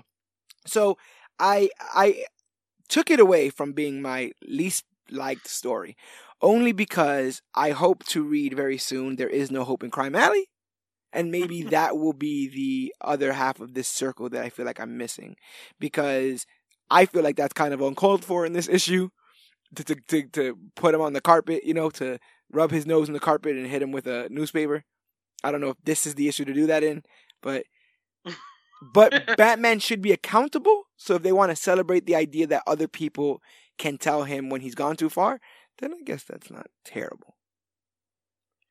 I mean, like I said earlier, I just felt like you said, actually, it's like an intervention at a birthday party. It felt like it felt like God damn, we were having fun, Granny. Yep. And then and it's also kind of weird because Leslie Tompkins in the story prior to this, like literally in 999, is like young. She's like a young woman. That's true. And so when I was reading this, I was like, wait a minute. This is like, is this a future jump or what? And I guess at one point she was just that. And then when the constant rebirths, they kept her young and now she's young. I mean, I know that quite a few people lost some age when the Flashpoint thing happened, and then some of them didn't exactly get it all back when the 10 years were, excuse me, oh my goodness. It's the story, bro. I think Leslie Tompkins took it out of you, bro. Leslie Tompkins. No, it's when they inserted the 10 years back into the DC universe with the Dr. Manhattan thing. She just might have still been young, but I guess that this could have taken place in the future, or this is an anthology book that kind of takes place all over the timeline, so yeah. You never know. Yeah. So now we get into the story Heretic by Christopher Priest and Neil Adams, two of the biggest powerhouse writers and artists in the comic book industry, working together on a story featuring Batman helping a young man escape from Ra's al Ghul's League of Assassins, who then turn up in Gotham dead. Batman travels to Tibet with a message for the League. What do you think of Heretic? I was alright. I didn't think it was any. There might have been a second layer to this story that I'm completely missing, but other than having the legendary, legendary Neil Adams drawing this, I didn't think it looked the best. You know, no, well, he's old. Yeah. You know, you just don't have the name is important, sure, right? You want to have them on because it's a celebration, but he's old. But don't get Millard, bro. Realize when you're too old. You know, you understand? Don't get Millard, man. You don't want to get Millard, because there's like a scene of like Bruce and Commissioner Gordon having coffee or whatever. And there's just too many lines. There's like just too many. Like why are there so many lines? Why is their hair so curly and so like poofed? It's just there's just a lot going on. Ra's al Ghul looks like he has a balding afro. Yes, he does. And he's just driving around. He's just chilling, driving around in the street. Gets stopped by Batman. Basically, the long and short of it is that Batman finds out a man was killed and tries to follow the clues back to Ra's al Ghul because he finds out that this man was a former member of the League of Assassins and possibly trying to leave the League of Assassins when he was killed. He blames Ra's al Ghul and Ra's al Ghul blames him. He goes, no, when you came and did all the stuff that you did and then you left, you sparked... He does have a point, you know? You sparked a mutiny almost. And now people think they can do what you do, and they're gonna keep trying to get out, and we're gonna have to keep trying to put their ass down because you caused this. And so Batman goes over there to, I guess, Lian Yu or Lacia, I think they call it, and basically gives the League a speech of like, people are gonna keep trying to leave, and you're gonna keep trying to stop them, but I want you to know that I'm gonna be here, and I'm going to make sure that they get through. Which, I mean, yeah, that was the long and short of it. It just wasn't, I didn't know if it had anything to say. I was excited because Ra's al Ghul was in it, so I thought we were gonna get a little, I think that was just a homage to Neil Adams' involvement in the legendary Ra's al Ghul. You know, like the battle in the desert. Yes, so that would be a continuation of his run. Like if you read this. Yeah, this short story after his run, it would probably line up. It just wasn't really nothing. It just didn't really have anything to say in a book that I felt like all the other stories had something to say. Yes, I agree. Let's get into I Know by Brian Michael Bendis and Alex Maleev. I really like this. Whenever Bendis and Maleev come together, I'm all for it. I did really like the art in this. Oh man, Alex Maleev! If you haven't read Bendis and Maleev's Daredevil, it's like get on that. Oh my god! Well, thanks for the recommendation. Yeah, and so I know, it's about the Penguin who comes to an elderly, wheelchair-bound Bruce Wayne to tell him that he knows that Batman is Bruce Wayne, and to explain why he never did anything with that information. And so, yeah, you don't know it's Bruce off the top, but you just see an old ass Cobblepot. I kind of knew. I thought off the jump, but then after a while I was like, is he just talking? Like, am I supposed to get that this is somebody else? What I do like and what I do find extremely hilarious is that in his old age, the Penguin has kind of turned into Danny DeVito. Yes. In his old age, he's starting to resemble the Penguin we see in Batman Returns, which I thought was very cool. And I actually like that stupid sound effect. Oh, that wham, wham, wham, wham, wham. And the funny thing is, you wouldn't know how to spell it, but if you say it, if you're just reading it, I'm like, wham. Oh yeah, wham, wham, wham, wham. Also, can we talk about Maleev's Batman? Like, there's a panel here where Batman glides in onto Penguin, and it's like beautiful. Is that like an original design or something? I clipped it to be a wallpaper it looks amazing. It does. The way the shadows are bouncing off of his outfit, with the yellow logo, I loved it. I'm looking at this Batman, but obviously my eyes are getting pointed down, and I think they are trying to connect Batman Returns and this book. Absolutely, because he has his mind control penguins, who are set to blow up Gotham City. Like, Yeah, they, it remember they looks go like into, they they have make like like the rockets little attached to them. suicide penguins. Suicide penguins. My gosh. But again, I think that this is pretty definitively short, because I do think that this is a similar story that we've either not only seen before, but things that we've alluded to. I think you was just talking about this with Gordon, right? This idea that it would only take somebody so long and so many clues and so many interactions before they are able to put together that Bruce Wayne is the only one with enough money and resources to be Batman, and that he did suffer something very traumatic in his life that would lead him to possibly be that. Now, a lot of people have had parts of those puzzle pieces and have not felt like they fit enough. But Penguin seems to think he's got him dead to rights. Like, this is, I know you're Batman, bro. Like, just cut it I out. mean, he does. No, he does. He does. He does definitively.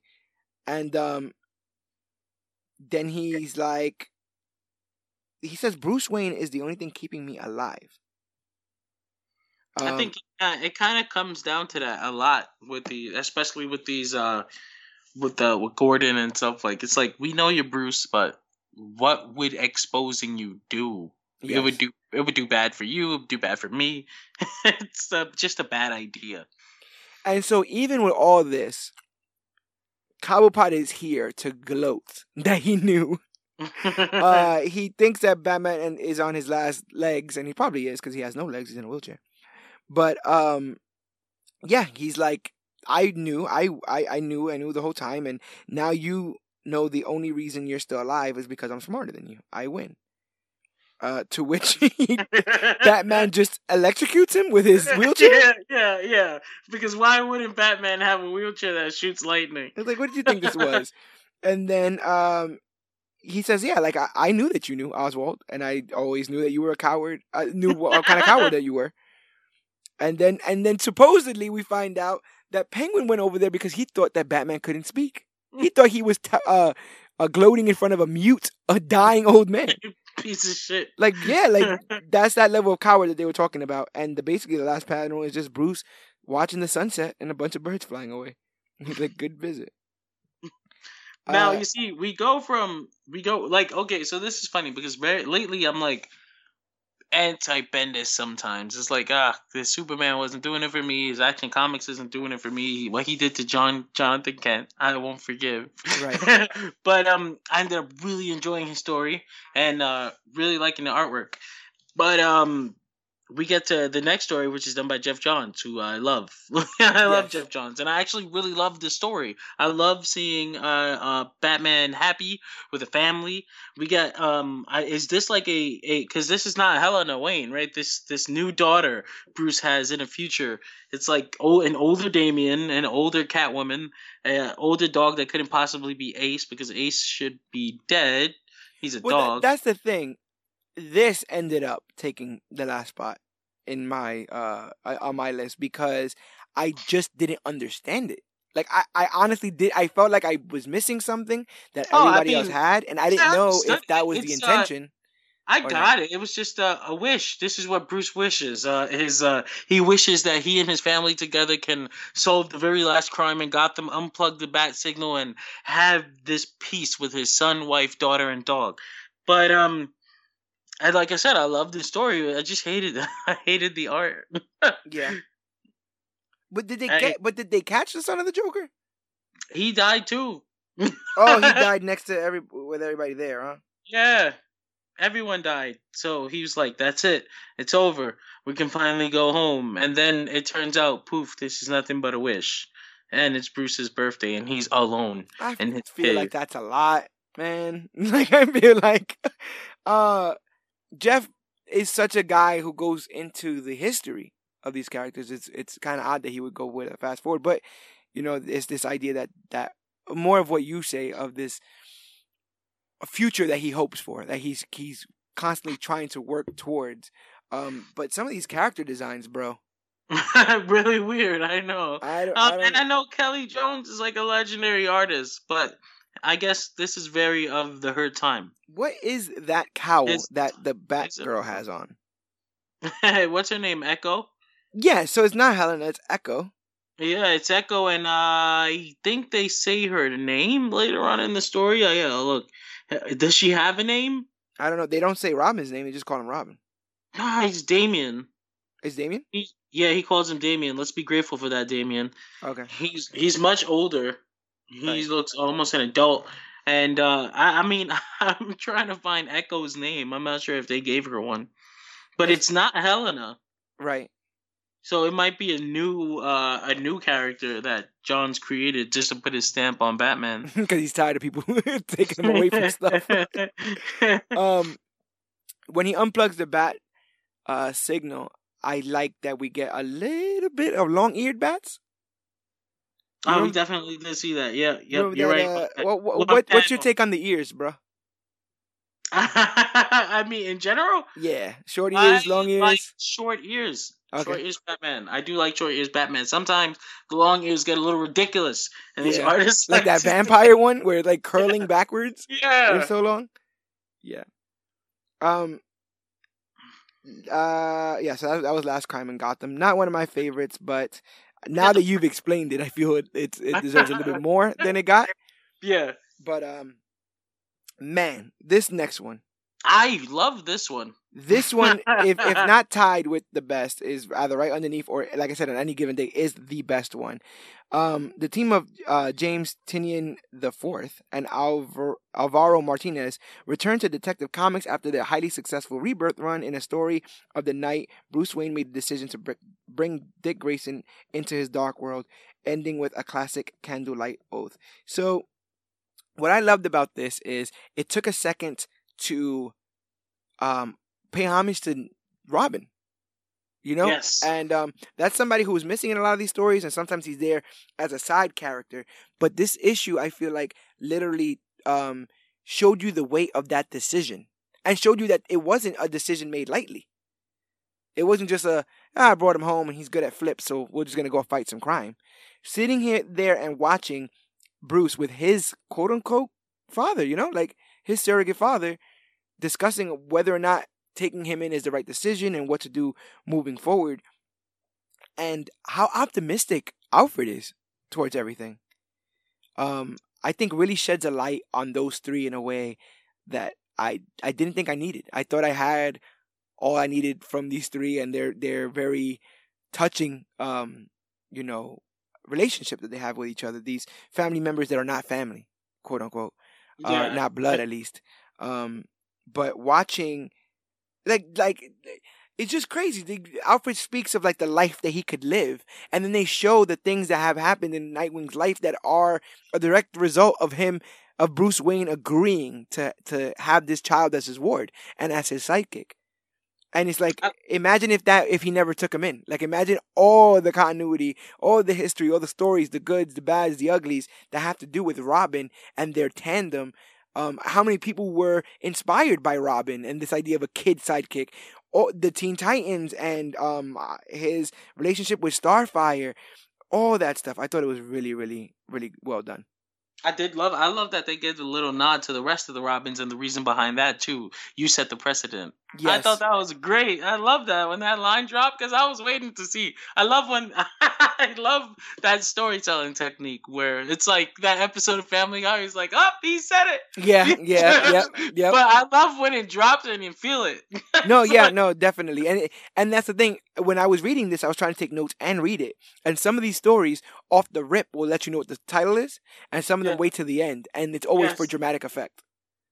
It's always so that you felt what was going on. Like for instance, the Kevin Smith story, the manufacture for use, didn't say the title until the end because you didn't know yes. that he was going to manufacture it until you got to that point.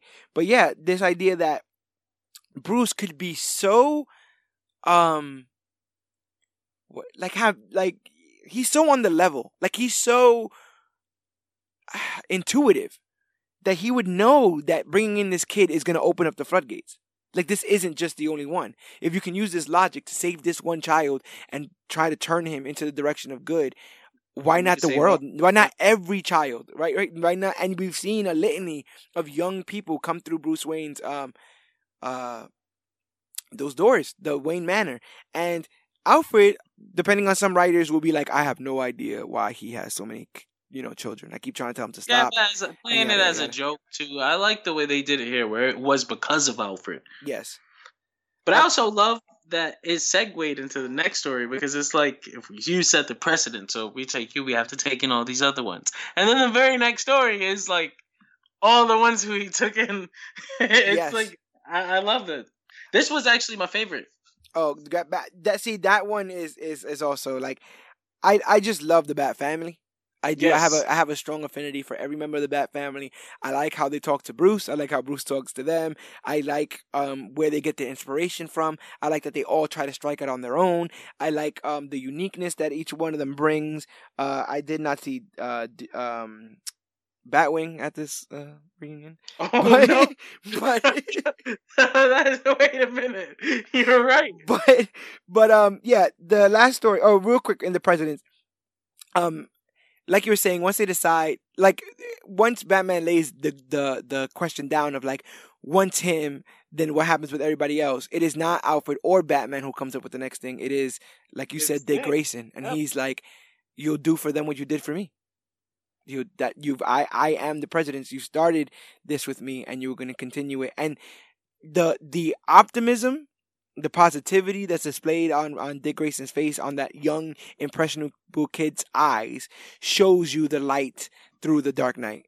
It shows you that dynamic that they have with one another, where Bruce is almost dreading having to take on this responsibility, not because he doesn't like Dick, but just because of all that it entails, or that it would mean. And the idea that Robin's like, as long as we do it together, what could happen? What's the worst that could happen? And that's so cool, because Batman broods a lot. So to have somebody there like, don't worry about it, bruh. We'll just do the same thing when they come through. Was really, really cool. The last anniversary story, I'll call it, because I think Medieval is definitively the Detective Comics 1000 story, is Batman's Greatest Case, written by Tom King, Tony Daniel, and Joel Jones. Groundbreaking Batman writer Tom King, groundbreaking and wedding-breaking Batman writer Tom King is joined by Tony Daniels and Joel Jones, who share artistic duties on the story. Presented using parallel story threads, like Tom King likes to use, Bruce Wayne visits his parents' grave while Batman assembles his entire coalition of allies around him. I feel like, very similarly to the Newt Brody story, this was something that you did not know what was going on until I love that. Until you I did. Didn't know it. I couldn't figure it out. I couldn't figure it out either, but I loved the banter. Oh my god, amazing. Amazing. Is this the first time Tom King writes the entire Bat Family together? I want to say so, because I felt like he kept them on the outs in his Batman run. Yeah, they kind of didn't fit, Yeah. But this kind of makes me want them. I need him to do more of this. This was great. I love that page. Okay, you got that page where Bruce is standing at his parents' grave, but I'm reading the banter between the Bat Family, and it's like hilarious. Oh my! All of it's funny. I love how Jason keeps blaming himself. He's like, this is gonna be about me. He's just gonna kick me out. That's what it's about. It's about that thing I did. He's like, that's it. He's just gonna kick me out. Don't worry about it. I like that Huntress and Cassandra are hanging out. Yeah, that does make sense though. They're like on the outs, and they have their own family drama to deal with. But I like that. I like Batwoman versus Batgirl. This is the first time Huntress and Cassandra meet. This Huntress, I want to say, yeah, seemed like it. And I don't really remember them being together, but you're right about the argument between Batwoman and Batgirl. Yeah, I've been to war. Have you been to war? War? I dated Dick Grayson. Have you dated Dick Grayson? And then Dick Grayson at one point is like, I'm Batman. She's like, oh my god. He's always, I was Batman. Oh my god. And then the whole thing of like, can you get kicked out? Is that a thing? You can't get kicked out of a family. That's why it's a family. He's right. Only one way out I know, and I have taken it. I don't recommend it. Don't act like you're special, Dick. We all died. I haven't died. Give it time. Is that why we're here? Someone died? Who died? We're all here. Maybe he got a new one, and that one died. What? They seem to come and go go faster as the years pass. Oh my god, all of that stuff. because he's Batman and we're not. What does that even mean? I was Batman. See, I dated that. Whatever problem he's in, it's all the time. I was Batman. What's war compared to that? Oh my God, just hilarious. And how he gets there and all of a sudden, like he gets there, he doesn't say a word, but they know. It must be like an anniversary thing. But not only that, Jason's still apologizing. He's like, Bruce, listen, if you know about that thing, then I'm sorry about that thing. But if you don't know about that thing, then that thing doesn't exist. Unless it's not about that thing, well, then you could just forget about that thing. But that thing's good.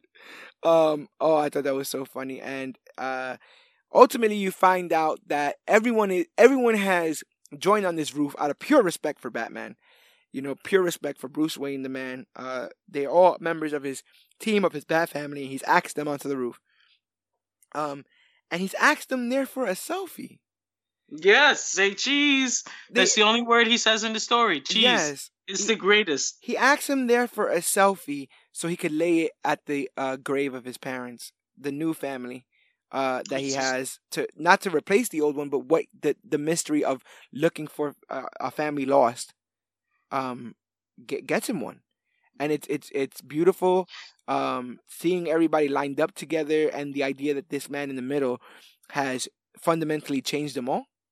Changed the lives of every single person in that spread, and Batwing, who wasn't invited. Batwing and Azrael weren't invited. But at least we know why Azrael wasn't invited. Yeah, he's in space. I thought he's in space. It's one of those. He's either a dick or he's in space. It's one of those two. Yeah, but you get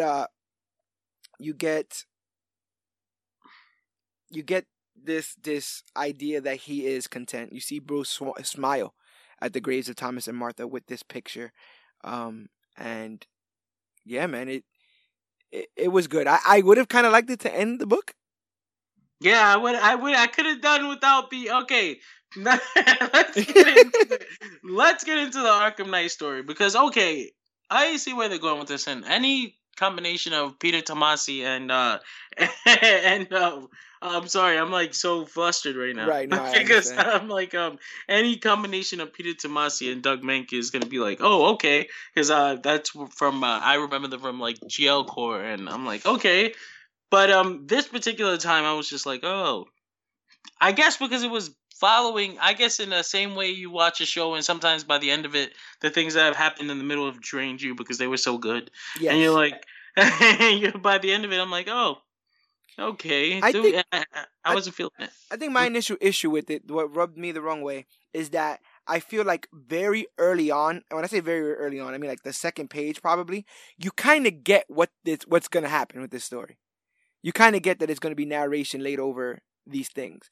So it gets to a point where I'm just kind of waiting for that to stop, and it only stops on the last page, and it doesn't really say anything. So I was like, wait a minute.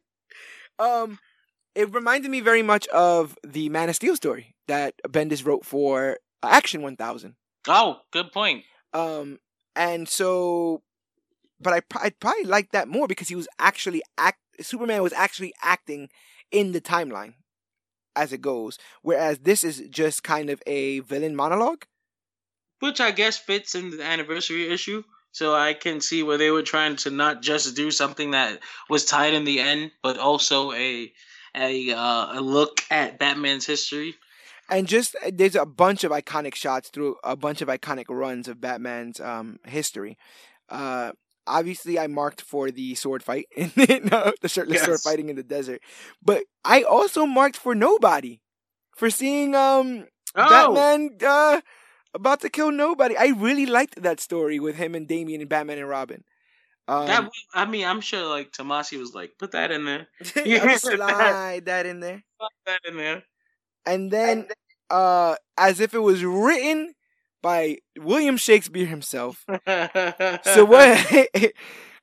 Batman. Say it fast, really fast. As fast as you can say over and over. So what do you hear? Bad man, bad man, Batman, bad man. To me, now and forever, one and the same. The people of Gotham deserve better than a Dark Knight. They will experience the hand and the fair and true servant at work, and they will bear witness to the Arkham Knight finally delivering justice to the Batman. And to be continued in Detective 1001. Okay, so here's the thing, though.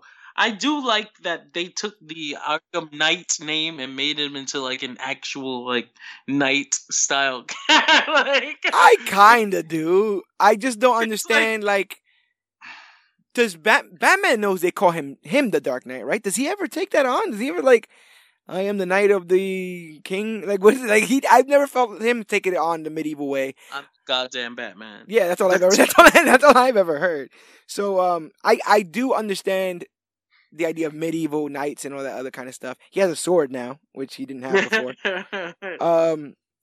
This, in case people have literally been living under a rock, this villain first debuted in the Arkham Knight video game, created by Rocksteady. It's a Batman open world game, and when that game first was promoted, it was promoted to have a brand spanking new villain that no one has ever seen before. Don't try to guess. Everybody knew. Yes, yes, they did. They told you not. Don't try to guess because you're never gonna guess. And then people were like, "It kind of seems like it's Jason Todd," and it ended up being Jason Todd.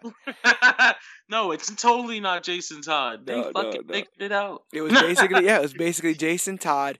So 2 questions.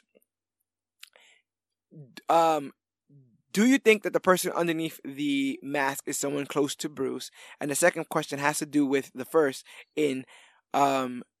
Would you make it someone close to Bruce? Okay, so I think I'm going to answer those both with one answer because for me it's like one and the same. Okay. I don't think you want to do someone close to Bruce because it's going to be underwhelming. Who else? Okay, so if it's a Batwing, he's gone crazy. He wasn't there for the selfie, like, and now you were just at the selfie thing. But it's like I don't know. It's like it seemed like someone who had been affected by him. So I would prefer if they created a new character that had kind of been around and has been growing all this time and has now decided to act for whatever reason. I would prefer an original character. This is what I wanted in the game. Yeah, no, I get that. I get that. I feel like they're probably just gonna try to make it tied to him. I just hope it's not too convoluted. We've been primed for this before, this exact character before, so I think a lot of people are a little bit trepidatious when it comes to what the story is going to entail. But listen, this brand has lasted over 80 years.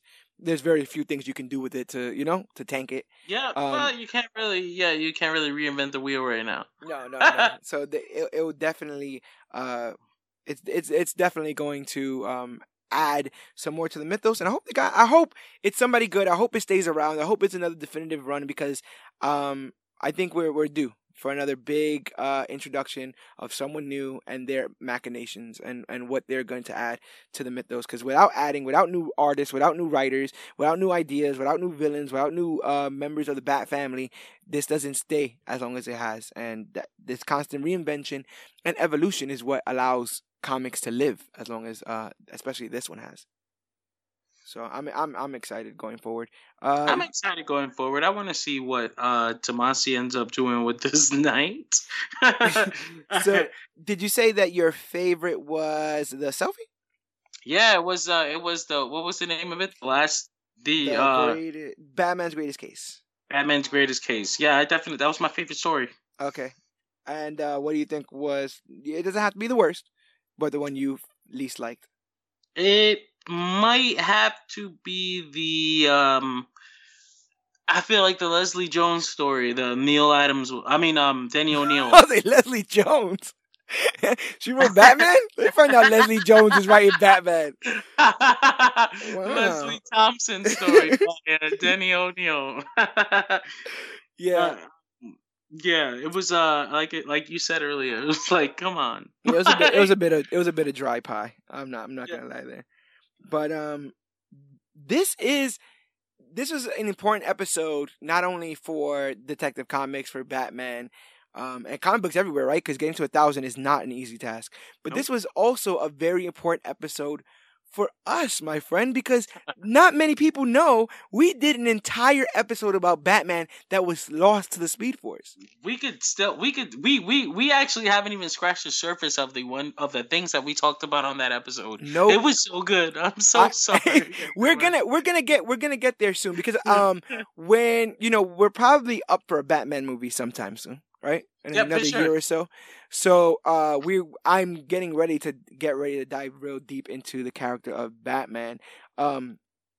We've been kind of DC heavy lately. We're gonna do Shazam in a couple weeks, but the next episode of the Major Issues podcast, we're actually gonna go into a deep dive, character analysis of sorts with Hellboy.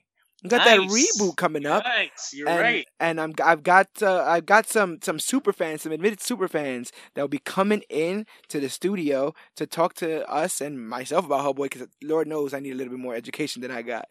So I'm definitely ready for that. But you guys gonna want to make sure that you guys are ready for that by making sure you're subscribed to the Major Issues podcast. First of all, thank you for listening. Yeah, thank you for listening and tuning in. But don't forget to tune in every single Wednesday for a brand new episode of the Major Issues podcast, where we talk about the newest and latest, greatest things to come to comic books and comic book media. And you can find all of our stuff, wherever podcasts are found. You can find the Major Issues podcast. That's Stitcher, Podbean, Podcast Addict, the Apple Podcast app on all your devices. And if you have a regular / good phone, you could just go to Google and type in the Major Issues podcast, and we'll be literally the first ones to pop right up. People really dug that Wrestling with Comics episode, so our membership is growing. People are liking. People I actually are sharing. didn't know that. I didn't know the logistics behind that. Yeah, so they man. enjoyed it. Yeah, it's one of the best ones of the last couple months. Really, it's performing really, really well, and hopefully this Batman one got a lot of people on board. But the click is growing. You want to be there before it gets big. You want to get a seat. You know, it's gonna be standing room only soon with the Major Issues podcast. So you want to make sure you got a seat. And just like that person, just like that baby boomer who was able to afford college and buy 3 cars and all that stuff. That's what the Leslie Thompson story. yes, that's what it was. Boomer You damn millennials always wanting to use violence to solve everything. Just like that baby boomer who is holding on to his issue of Detective Comics 27 and saying, I was there from the beginning. You want to be there on the ground floor with the Major Issues podcast, because I've been to the future and we become the latest and greatest thing to come to comic books and comic book media. So you want to get on that stat. Now, that's all if you want to listen to us, but we want to hear you guys. So go ahead and try to reach out to us. If you look in the show notes, you can see you can reach us at comicbookclick@gmail.com, but you can also go to facebook.com/comicbookclick, Instagram at comicbookclick, and use the hashtag comicbookclick to talk about the newest, hottest, latest, and greatest things that come to comic books and comic book media. And you can go to @MajorIssuesCBC, the official Twitter of this podcast. And that's all the ways that you can reach us. Don't forget to rate and review us on iTunes. Just give us 5 stars. Let's pretend there's no other stars but 5. You know? I mean, come on. Do you really want to half-ass this review? Just go straight. Just go straight 5. And it'll be the quick. It does 2 things. 1, 5-star rated podcasts appear in the news and noteworthy section of the Apple Podcast app. So those who haven't found us yet have an easier way to find us, and it helps us know what you guys like about the podcast. So we can start getting rid of what you don't, bringing in what you like. We're learning this as we go along, and it has been incredibly rewarding, this entire venture into podcasting. So thank you guys who have been listening. Thank you guys who just started listening with this episode. Keep on listening. Tell a friend to tell a friend. It's the quickest way for us to grow. And yeah, we're going to be here for quite some time. So make sure that you are here staying tuned. Woo! I feel like I just did 1,000 issues. Well, my name is George Serrano, aka The Don. It's Jonathan Escudero, aka Yogi. And this has been our Detective Comics 1000 recap and review. And remember, whether or not your parents were shot in a place called Crime Alley, whether or not you think you can solve all the world's greatest riddles, whether you tripped and fall into a vat of chemicals at Ace Chemicals, or you're one of the lovable members of the Bat family. Remember, in a way, we're all Batman, but we are the Click, and you, yes, you, are worthy.